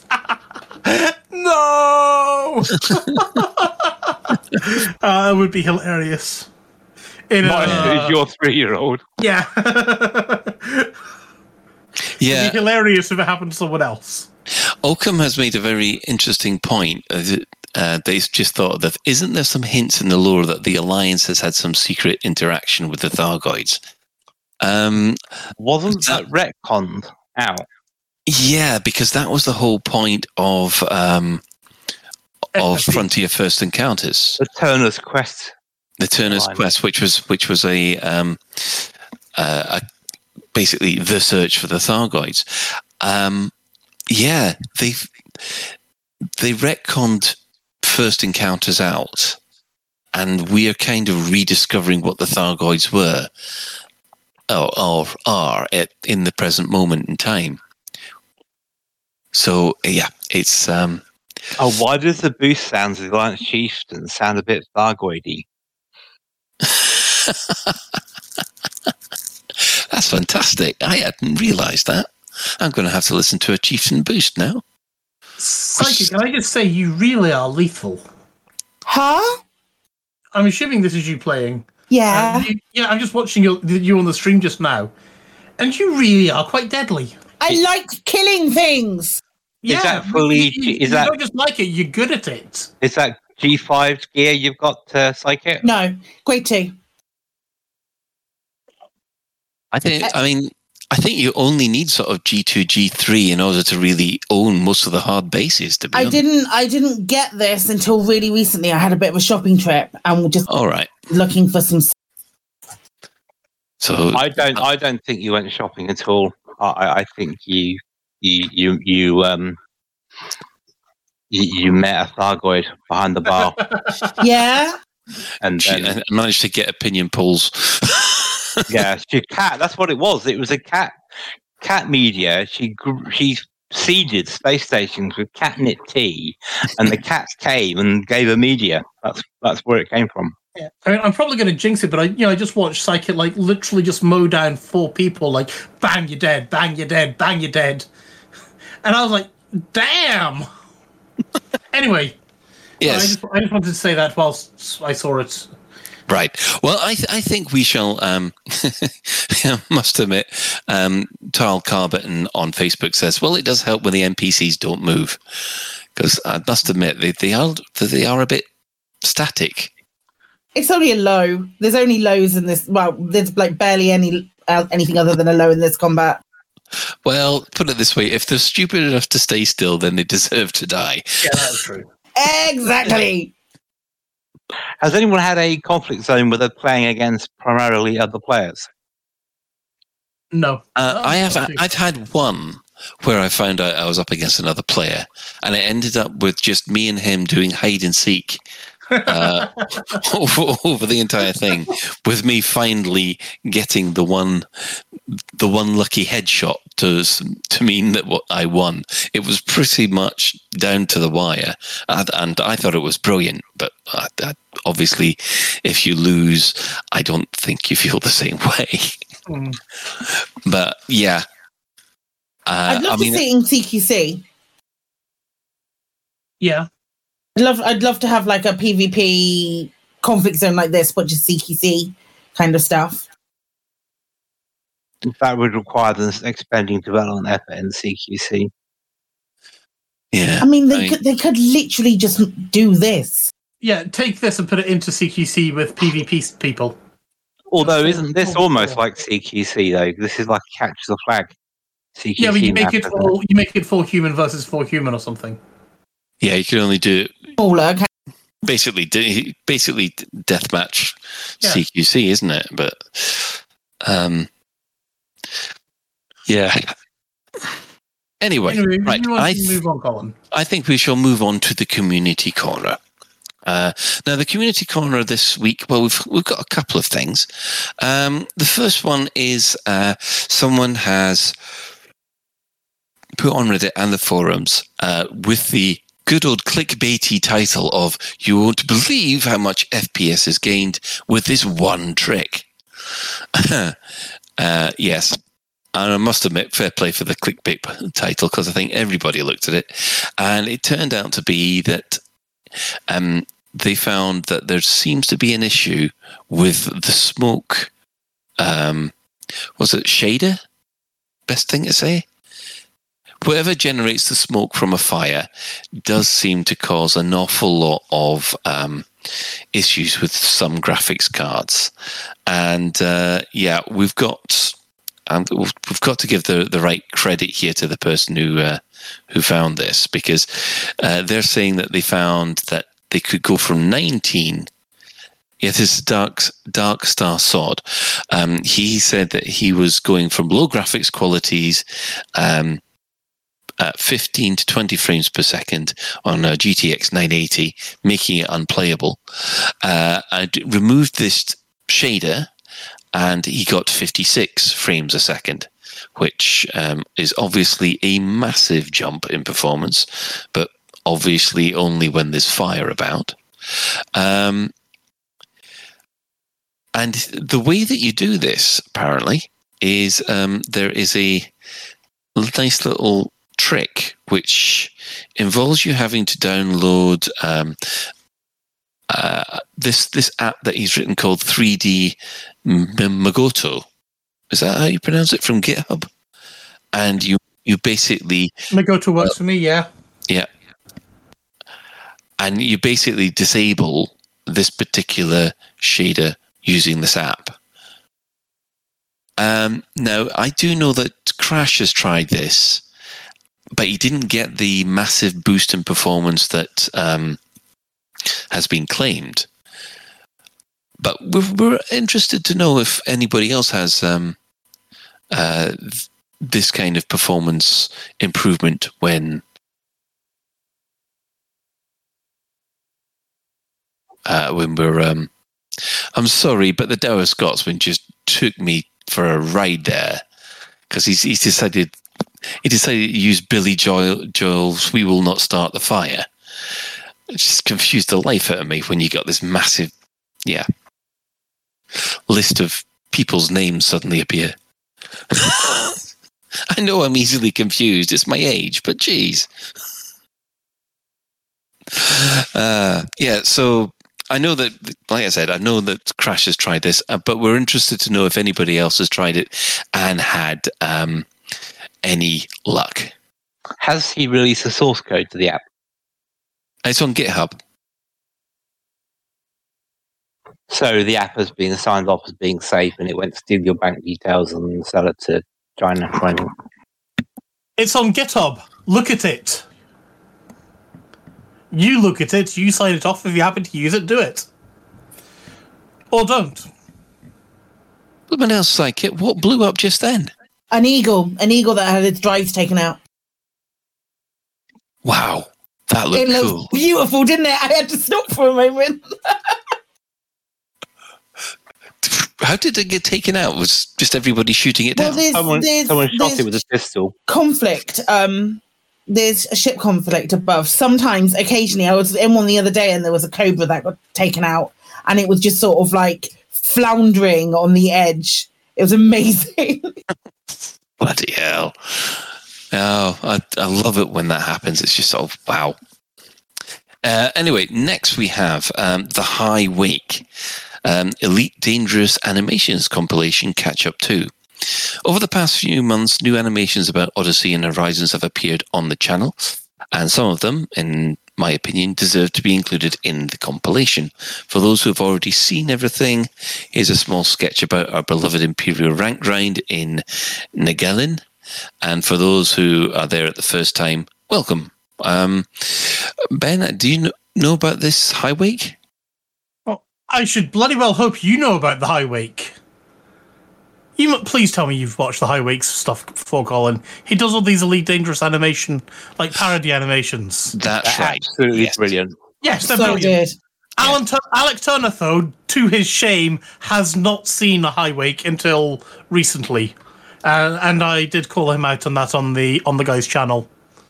I was quite disgusted in Alec when I found out he hadn't seen them. I think his penance for that, for not knowing about High Wake, he should fly to Herne Orbital and land on say, Eden and drive on my behalf. Yeah, he should fly the Saturn orbital in my stead. Mac Winston is admitting he doesn't know about the High Wake either. Oh, Mac can fly the Saturn orbital in my stead as well. And watch the High Wake. Shan, was that about the High Wake? It was. Yeah, it was. Yeah, I was just going to say it's absolutely brilliant. I really enjoy them. He nails the spirit of Elite, doesn't he?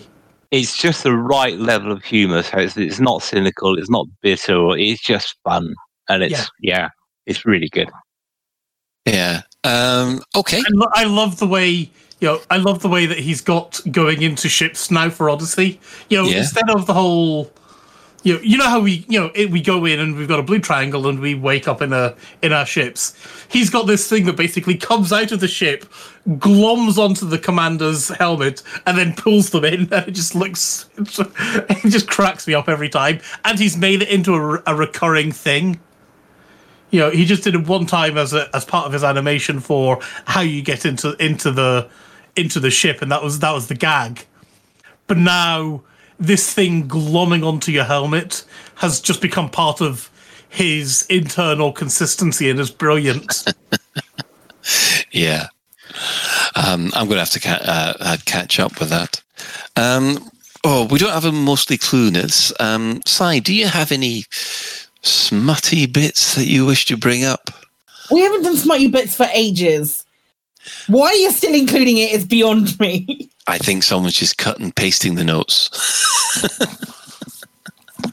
Shan has a mostly clueless. Yeah, it was just some feedback on our Discord, really. Just the originator of last week's Mostly Clueless about the fuel scoop size did some quite detailed analysis of why they thought having a same size fuel scoop as your jump drive was a good idea.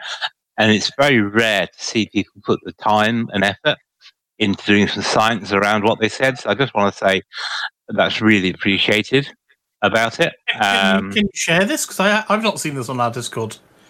What was it saying? It was by Commander Terakov did the analysis.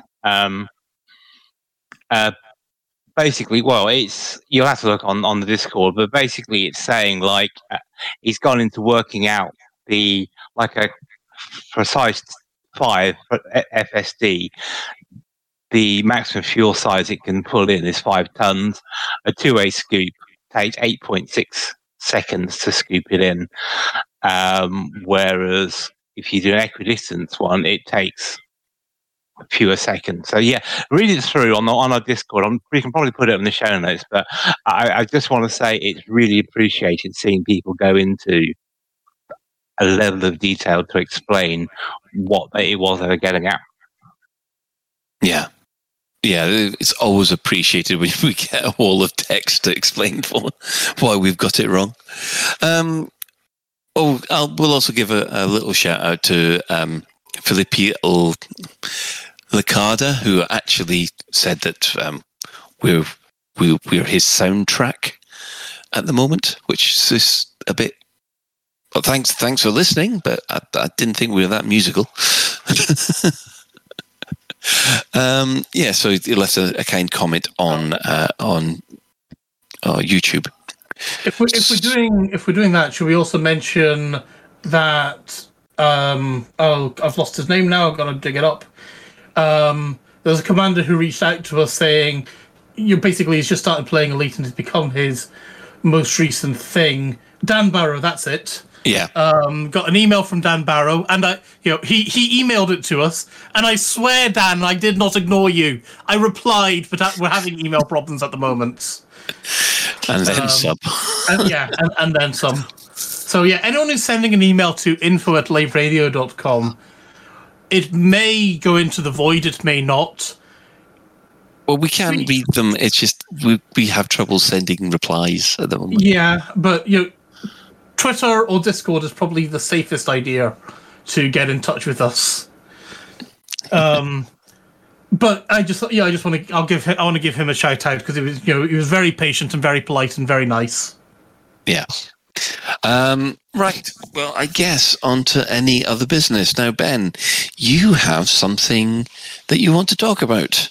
So, yeah, one of our commanders on Discord was asking, have I tried out this game called Space Dockers VR? And I was like, nope, never even heard of it. What is Space Docker VR? And essentially, it is exactly what you think. Well, maybe not exactly what you think it is. Depends what you think it is. It is, you are a space docker. You know, it's you're a blue collar worker flying a space forklift truck. You pick up cargo and you deliver cargo. So, right. Space Docker VR is you play the part of a blue docker, a blue collar. Yeah, is that because he's been spaced? Quite possibly. You play the part of a blue collar. As opposed to a red docker. Oh, God. Well, are we going Squid Games now, are we? A squid docker. Okay, let's just let Ben off you go. Well, no, actually, no. He gives us enough grief. Yeah. Fully worth it. Yeah, fully deserving. You fly around a space forklift truck, pick it up, deliver it, and don't ask too many questions, I guess. Apparently, there is or is going to be a bit of a storyline. It's a VR game. It's only a VR game.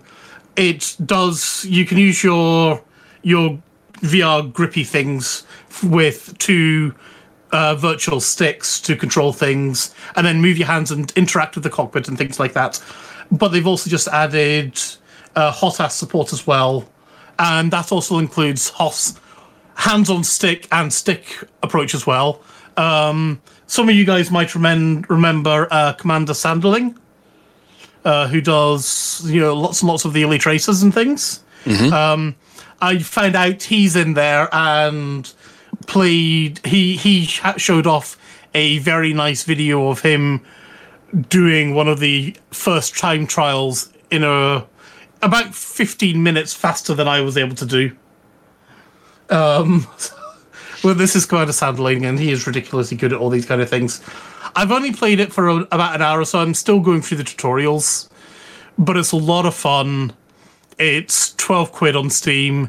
It's going to be coming to the Quest as well. Oh, excuse me. It's going to be coming to the Quest as well. And it's got a sense of humor that I can appreciate. And in the video that we can play, Norman, it shows off a bit of what that is, and it shows off a wee bit of the humor too. So take it away, Norman, please.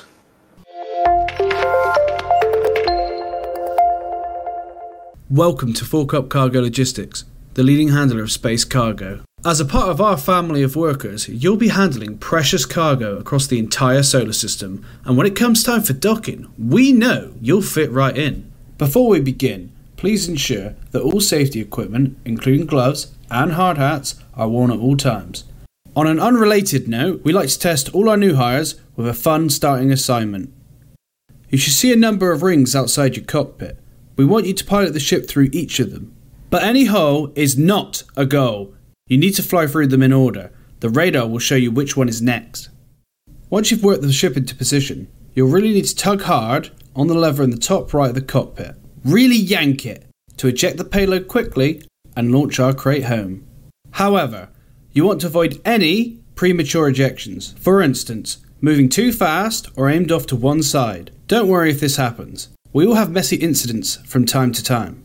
Just make sure to clean up after yourself and try again.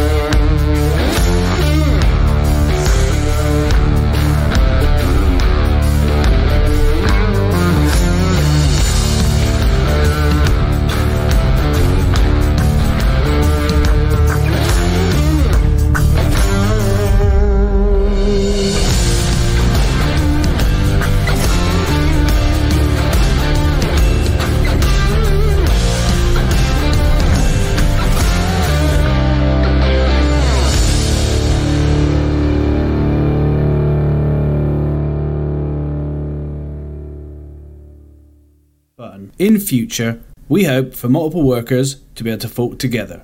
Unfortunately, at this current time, docking between fellow workers is against corporate guidelines. The board is currently reviewing this matter. As such, workers will be informed of any updates.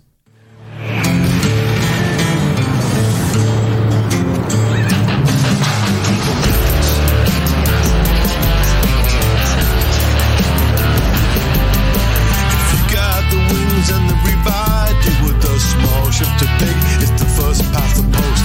Everybody's lined up, staring at the slot gap, smiling at those glasses, but the Top Gun figures on. Pitchfork waving at the neutron, thrust a boy boost to the max as we skittle off and toast around. Turn, maybe turn before you even think about it. Gotta be slick like an oil tank spewing it. We got the speed and need.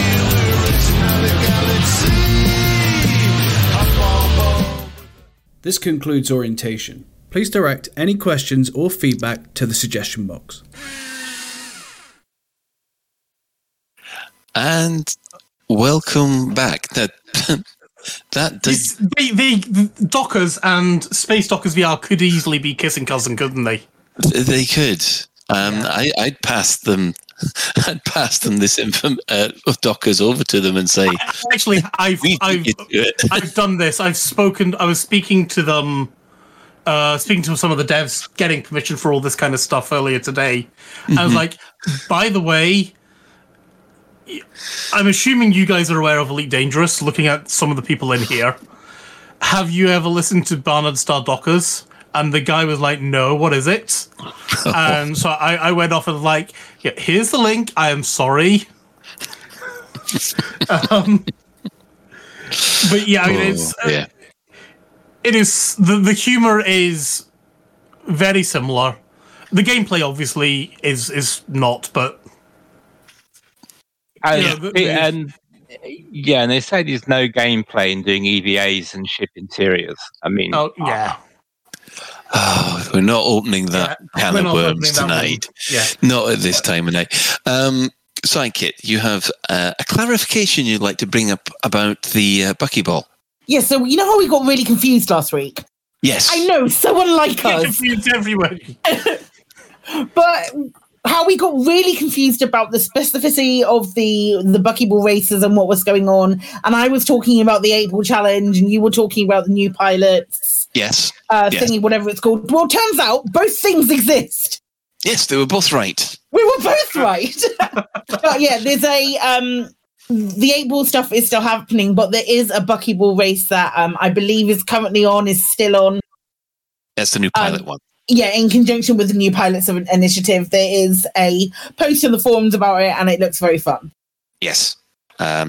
So yeah, I was talking to him over the forum saying, yeah, I kind of screwed up and put last year's date, last year's year. So anyway, yes. Well, I've got a grumpy bit. You don't mind if I have a grumpy bit? Get off me lawn. Yeah. And I know you probably won't like this, Ben, but they kind of announced that Star Citizen and specifically Squadron 42 is still years away, apparently, from being properly released. Yeah, you are aware of the source that you're citing from versus the OG source, aren't you, Colin? Well, it's coming from Massively OP. Exactly. And you look at the bias in Massively OP towards Star Citizen, and then you read the actual document, and what basically the devs are saying in the original article is Chris Roberts is coming over to the UK with a bunch of their key people to try and get Star Citizen out within the next year, maybe 2. Not 5 years, not by 2027. They are hoping by 2027 that Star Citizen have about 1,000 extra developers or something crazy like that in the UK, because by 2027 they're wanting it to be a full service game where they've got GMs, they'll need a shitload more community managers and people managing, basically people to look after the community. But they'll also be working on, by 2027, episode 2 or whatever you want to call it for Squadron 42 and episode 3 as well. So hang on, when are they working on? You see, I don't give a damn about Star Citizen. I do give a damn about Squadron 42 because that's what I really wanted. I'm the same. So Squadron 42, Chris and a bunch of the other higher ups are coming over to work at the Granada, where the Granada studios were. So you should know this area fairly well, Colin. Oh, like the back of my hand. Yep. So they're moving all the development over there, and the development is there actually, and Chris and a lot of other people are coming there to get it out the door basically within the next year, maybe 18 months to 2 years. Mm-hmm. But they're coming over basically to get it the fuck out the door. And Chris is hoping to be back in LA within a couple of years. Now, obviously, this is Star Citizen. Squadron 42 is always 2 years away. Yeah, I know. It's just it's almost become me. Can I be a bit anti-grumpy as well, really? It's, to be fair, I'm not expecting Star Citizen to be released ever. So the fact they've extended it's going to be released is kind of a meh. If you play it and enjoy it, play it and enjoy it, and don't worry when it's going to come out. Just play and enjoy it is kind of how I play it. I can't enjoy it. Yeah, whereas I can play it, and I've gotten more hours of enjoyment out of Elite Dangerous, but I've got several hundred hours at least of enjoyment out of Star Citizen 2. Yeah, but like I said, I don't want Star Citizen. I want Squadron 42. Yeah, and we can't play that yet. That's what I want. Yeah, and I hope we'll get that within the next 18 to 24 months. Yeah, well, I think I've been saying that for the last 5-6 years, and I think exactly. I've just run out. Exactly. I mean, I've just run out of it. Yeah, I'm with you. Just we'll get it. We'll get it when we get it. It's my kind of thing, and if it's shit, it's shit. Well, I don't know whether it'll be around that long. Psych it. I downloaded Star Citizen yesterday. Oh God, she's going through every single space in there is. I mean, I need to have a non-biased opinion on all of the other space games, apparently. But no, I want to give it a go. I want to see what it's like. There's plenty of space games out there. I appreciate that it's not fully been released yet, etc., etc., etc. But why would they? They're making a fuck ton of money without having to need to. That is very true, especially when you see what the results were. It's just, or what they've claimed the results were. I wouldn't say claim implies that you don't believe them. Well, this is the thing. I'm having trouble, to be honest. I know. I believe their numbers. I may not believe them saying what we'll do. Mm-hmm. Also, to be honest, I think I'm not wanting to get into this at this time of night and things. No. We'll save this for another night. I do feel, honestly, though, that Star Citizen's communication, for as long as I've been following it actively, which has maybe been about a year now, has been pretty darn clear. And that's included places where they're like, yeah, guys, we said we were going to do that feature. Well, we're going to hold off on that feature, and we're not going to release this ship, for example, until we've got gameplay to go with it, for example. Yeah. Well, what I'm going to do is we'll cut off any SC talk now because we've just seen the time. Has anybody got any other business they just want to quickly catch up with before I give the shout-outs? I want Sidekic's catnip tea recipe. I mean, stew, catnip, drain. For how long? Until the water turns a bit green. It's like a cup of tea, Shan. I can't believe we're having to give Shan. I mean, what are you, American or something? You do not boil your water in the microwave. When you say green, when you say a bit green, how green is a bit green? I mean, come on, give me proper instructions. Come on, do you Nigel a bit, Psychic? Fucking Google it, Shan.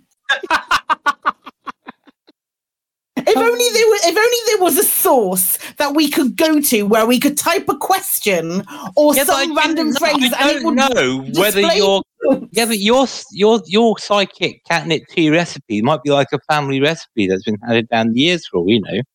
Okay, I think we'll just call it there. I didn't expect to have a tea argument just at this last moment in time. So, although I must admit, if Psychic does do a Nigella and this is how you do tea, but don't put it in the microwave. I think we'd all pay to see that one. Anyway, let's give the shout outs for this week. Of course, the aforementioned Dockers, they had their charity Christmas special, which is still available, and you can donate to their Just Giving page by going to justgiving.com/team/beyonddockers. Our sister station, the fantastic Hutton Orbital Radio, it broadcasts on a Thursday from 8:30. You can tune in at Twitch TV/Hutton Orbital Truckers, or just go for the audio at radio.forthemug.com. For the discerning commander that likes a bit of CQC action, check out the CQC Discord at discord.me/Elite Dangerous CQC, all one word. We're also giving shout-outs to the following Elite Dangerous podcasts which have appeared over the last year.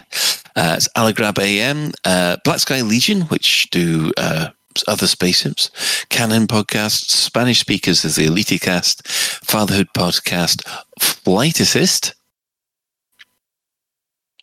Coming back on February the 14th. Yep. It's coming back on February the 14th. I really need to buck people for that. That's a good point. We have the Guard Frequency, Loose Screws, Squeaking Fuel, and System Chat.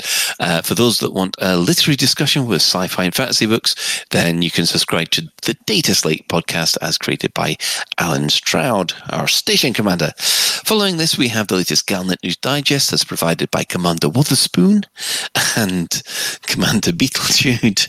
And we're suddenly seeing a whole load of links in here on how to do catnip tea, and I'm trying to ignore them. Thanks to everybody who has chipped in at the Twitch chat or on YouTube or on Facebook, because we had a couple of people from Facebook chatting this time. Always nice to hear from you. And special thanks goes to Commander Tokoso, JN Tracks, and of course Alan Stroud, who have created music that we use in this show.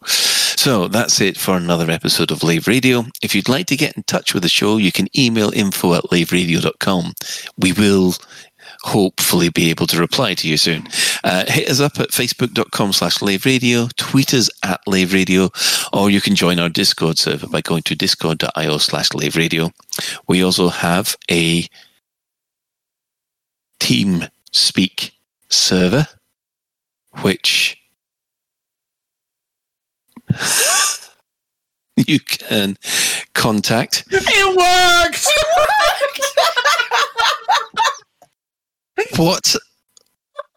What did you do? Oh, it didn't work. You just got distracted anyway. No, we were just putting him off. It was fine. It was working as intended, fully working. You absolute sods. We also have a TeamSpeak server. Right. You can join our Discord server by going to discord.io/laveradio. We also have a TeamSpeak server where commanders like to hang out and chat, and you can find that at teamspeak.laveradio.com. Now, do get in touch if you've got any questions or if there's anything you'd like us to discuss in a future episode. This will be edited. I will make sure this is edited. Lave Radio is recorded live on a Tuesday evening at 8:30 and streamed out at laveradio.com/live. Thanks. Actually, no thanks to Ben, no thanks to Psykit, and no thanks to Shan. Well, actually, no, Shan was all right. What did I do? What did you do? I did nothing. You little liar. Ah, dear. This is what I've got to put up with. This is what I've got to put up with. Ah. And this is only week 2 of 2022. My New Year's resolution is intact, remember. So far, so good, actually. So far, so good. Anyway, well, thanks to Psychit, thanks to Ben, and thanks to Shan. And special thanks to today's tech specialist, Commander Ventura. So until next time, Commanders, fly safe. And if you can't do that, make tea.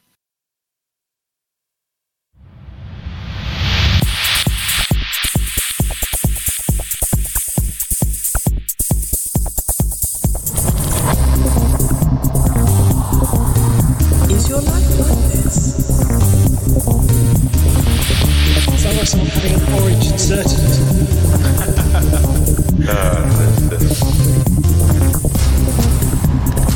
You need a safe word. Space can be lonely.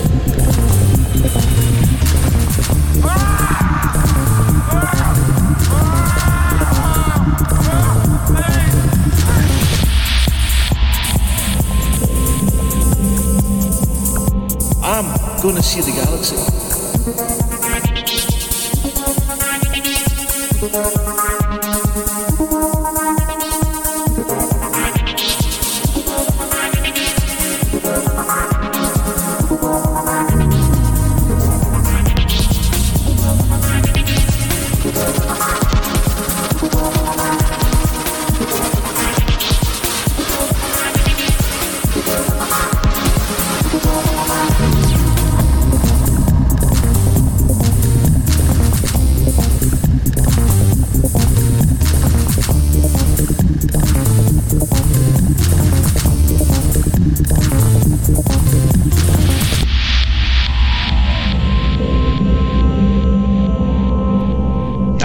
Damn it. No worries, guys. Hold the fort for 2 seconds. I'll be right back.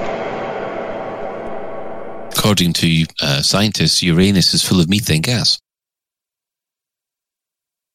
The Empire has been filling a sizable chunk of the galaxy for more than 1,000 years. After a brief 4 years as a republic, the Empire of Achenar, under its 16 emperors, has spread out to encompass several thousand star systems.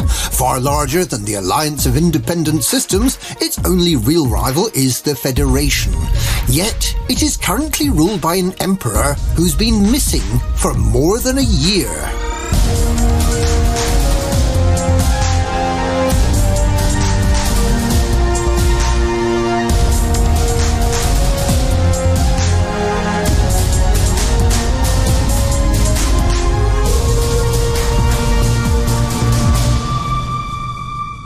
The continuing invisibility of Emperor Arissa Lavinie Duval cannot help but make us wonder what might happen in the unthinkable eventuality that the Emperor's body has been in cold storage for more than a year and that Chancellor Blaine has been making up those statements about what Her Majesty thinks and wants. Perhaps she's not quite in the freezer yet, but failing to show your face for such a long time is a sign of weakness. And the Empire doesn't really like weak leaders. So, in the event that Arissa is discovered to be politically or biologically deceased, what will happen to the Empire? Who will be Emperor number 17? Or will those pesky pro-democracy campaigners, the Marlinists, get their way and install a system of government by the people, for the people? Arissa Lavinie was proclaimed emperor 6 years ago in October 3301, less than a year after she discovered that she was not, after all, the daughter of the late socialite Prince Aristide Lavinie, but was in fact the illegitimate daughter of Emperor Hengist, who was at the time clinging on to life as the 15th emperor, and Florence Lavinie. Back then, there was no waiting for the old emperor to die before putting the gloves on and competing for the succession. The rumour mill is clear on the point that it was only after Arissa had nobbled Hengist that the emperor pronounced his son Harold to be not of sound mind and disowned him as potential emperor material. It is true that Mad Prince Harold led a somewhat dissolute lifestyle, but a love of Chateau d'Agion, Camitra cigars and loose women is hardly a bar to becoming emperor, as can be seen by Hengist's own record of having children by a variety of partners. Crossing Harold off the list meant that his daughter, Princess Aisling, became a contender for the top role. But the young princess had and continues to have challenging views on the matter of slavery, believing the subjugation of one person's liberty to the service of another to be fundamentally wrong. In an empire entirely built on the foundations of indentured labour, this seemed dangerously close to sedition. Chancellor Blaine, who served the same role as advisor to and mouthpiece of the 15th Emperor as he does to the incumbent Irissa, made it very clear that Emperor Hengist favoured Irissa as his successor, as did, entirely coincidentally, Blaine himself. And in April 3301, at around the time when an attempt was made to tamper with the Emperor's medication, and well before Hengist was murdered in an unfortunate incident involving one of Senator Denton Petraeus' entourage and a knife, Irissa was rallying the people of the empire and filling the void left by an entirely absent emperor. Both Senators Petraeus and Torval were considered possible would-be assassins of Emperor Hengist, possibly prompted by plans to get Irissa's mother Florence married to the dying emperor to seal Irissa's place as Hengist's legitimate successor. Paul Darius's stabbing of the emperor brought the marriage plans to an abrupt and unsuccessful conclusion in early August 3301, but Chancellor Blaine nonetheless made it very clear that the Senate should take Hengist's wish that Irissa should succeed him as emperor very seriously indeed. And when Senator Petraeus, who had indirectly been responsible for Hengist's death, and who may have entered into a deal for clemency, threw his support behind Princess Irissa, and when Princess Aisling and Chancellor Blaine were both wrongly implicated in the Emperor's Dawn movement, a movement that sought to destabilise the empire and that wanted a return to more traditional values, Irissa's coronation became almost a formality. She was announced 16th Emperor on the 6th of October 3301. Jumping forward 6 years, we find ourselves once again with an emperor who is absent and who speaks through the mouthpiece of Chancellor Blaine. The modern equivalent of Emperor's Dawn, Nova Imperium, appears to have faded into insignificance, but there is a new, illegitimate child of the apparently prolific Emperor Hengist to stir things up. Prince Hadrian de Waal, the illegitimate grandson of Hengist, and his son Hector have an arguably stronger right to the throne than Irissa, and the very fact that there is a child, and a male child at that, works strongly in Hadrian's favour, at least among the more traditional members of imperial society. Both Irissa and Aisling are notably lacking in the child department, so there's unlikely to be a direct succession. From the limited choice of Hadrian, Aisling, Torval, Blaine and Petraeus, Hadrian seems a pretty good certainty to become the 17th emperor, should, of course, the present incumbent vacate the throne, willingly or otherwise. But what if there should be another scandal? What if someone in high places should be found to have been consorting with the enemy? Just as the entirely baseless association of Aisling and Blaine with Emperor's Dawn wrecked their shot at becoming the 16th Emperor, anyone found to have been involved with the Neo-Marlinist Liberation Army is unlikely to find their coronation blessed by the Senate. Aisling blotted her copybook through association with Stop Slavery Stupid and Unchained, and Hadrian was for a time the puppet of Imperator Mordanticus at the head of the ultra-isolationist Nova Imperium. But the NMLA is a far, far more devastating stumbling block for a would-be emperor. Someone high up in the empire, and particularly someone with intelligence connections, is believed to have been involved in the escape of Theta 7 from the Serene Harbour Interrogation Centre, and there have been recent claims that the dark comms network used by the NMLA was copied with insider knowledge from the Empire's own secure network. While the NMLA have some known sympathisers, neither the Landgrave of Madrid, who is in a Marlinist detention facility, nor Senator Lorcan Scordato, who attempted to provide representation for the Marlinists within the Imperial Senate, seem to have the high-level political clout to provide the NMLA with those lucky breaks. Hadrian has previously been accused of assisting the NMLA, although the attempt on his life and the bombing of his home starport in Pareza seem to have subsequently absolved him of suspicion. But what if it's a false flag operation? What if Denton Petraeus has been secretly funding the NMLA to give him something to shoot at and to justify greater defence spending? What if Senator Torval is attempting to shake up the Empire to allow a clampdown on liberal do-gooders? What if the Emperor herself, or more likely Chancellor Blaine, have some ulterior motive for stirring things up in the Empire? If any of these possibilities could be proved true, and one of them probably is true, then it'll likely shake up the future of the Empire and the succession. The Marlinists, the peaceful Republicans who long for the return of the egalitarian principles of Marlin Duval's Republic of Akinar, are unlikely to trouble the Empire ever again. But the NMLA, even if they really have been routed, defeated and eliminated, as so many believe, may still, through their as yet unrevealed associations with senior Imperials, have a lasting impact. It seems likely that we'll find out more in the coming months, possibly before we find out if Emperor Arissa really has spent the time since Mad Prince Harold's funeral in cold storage.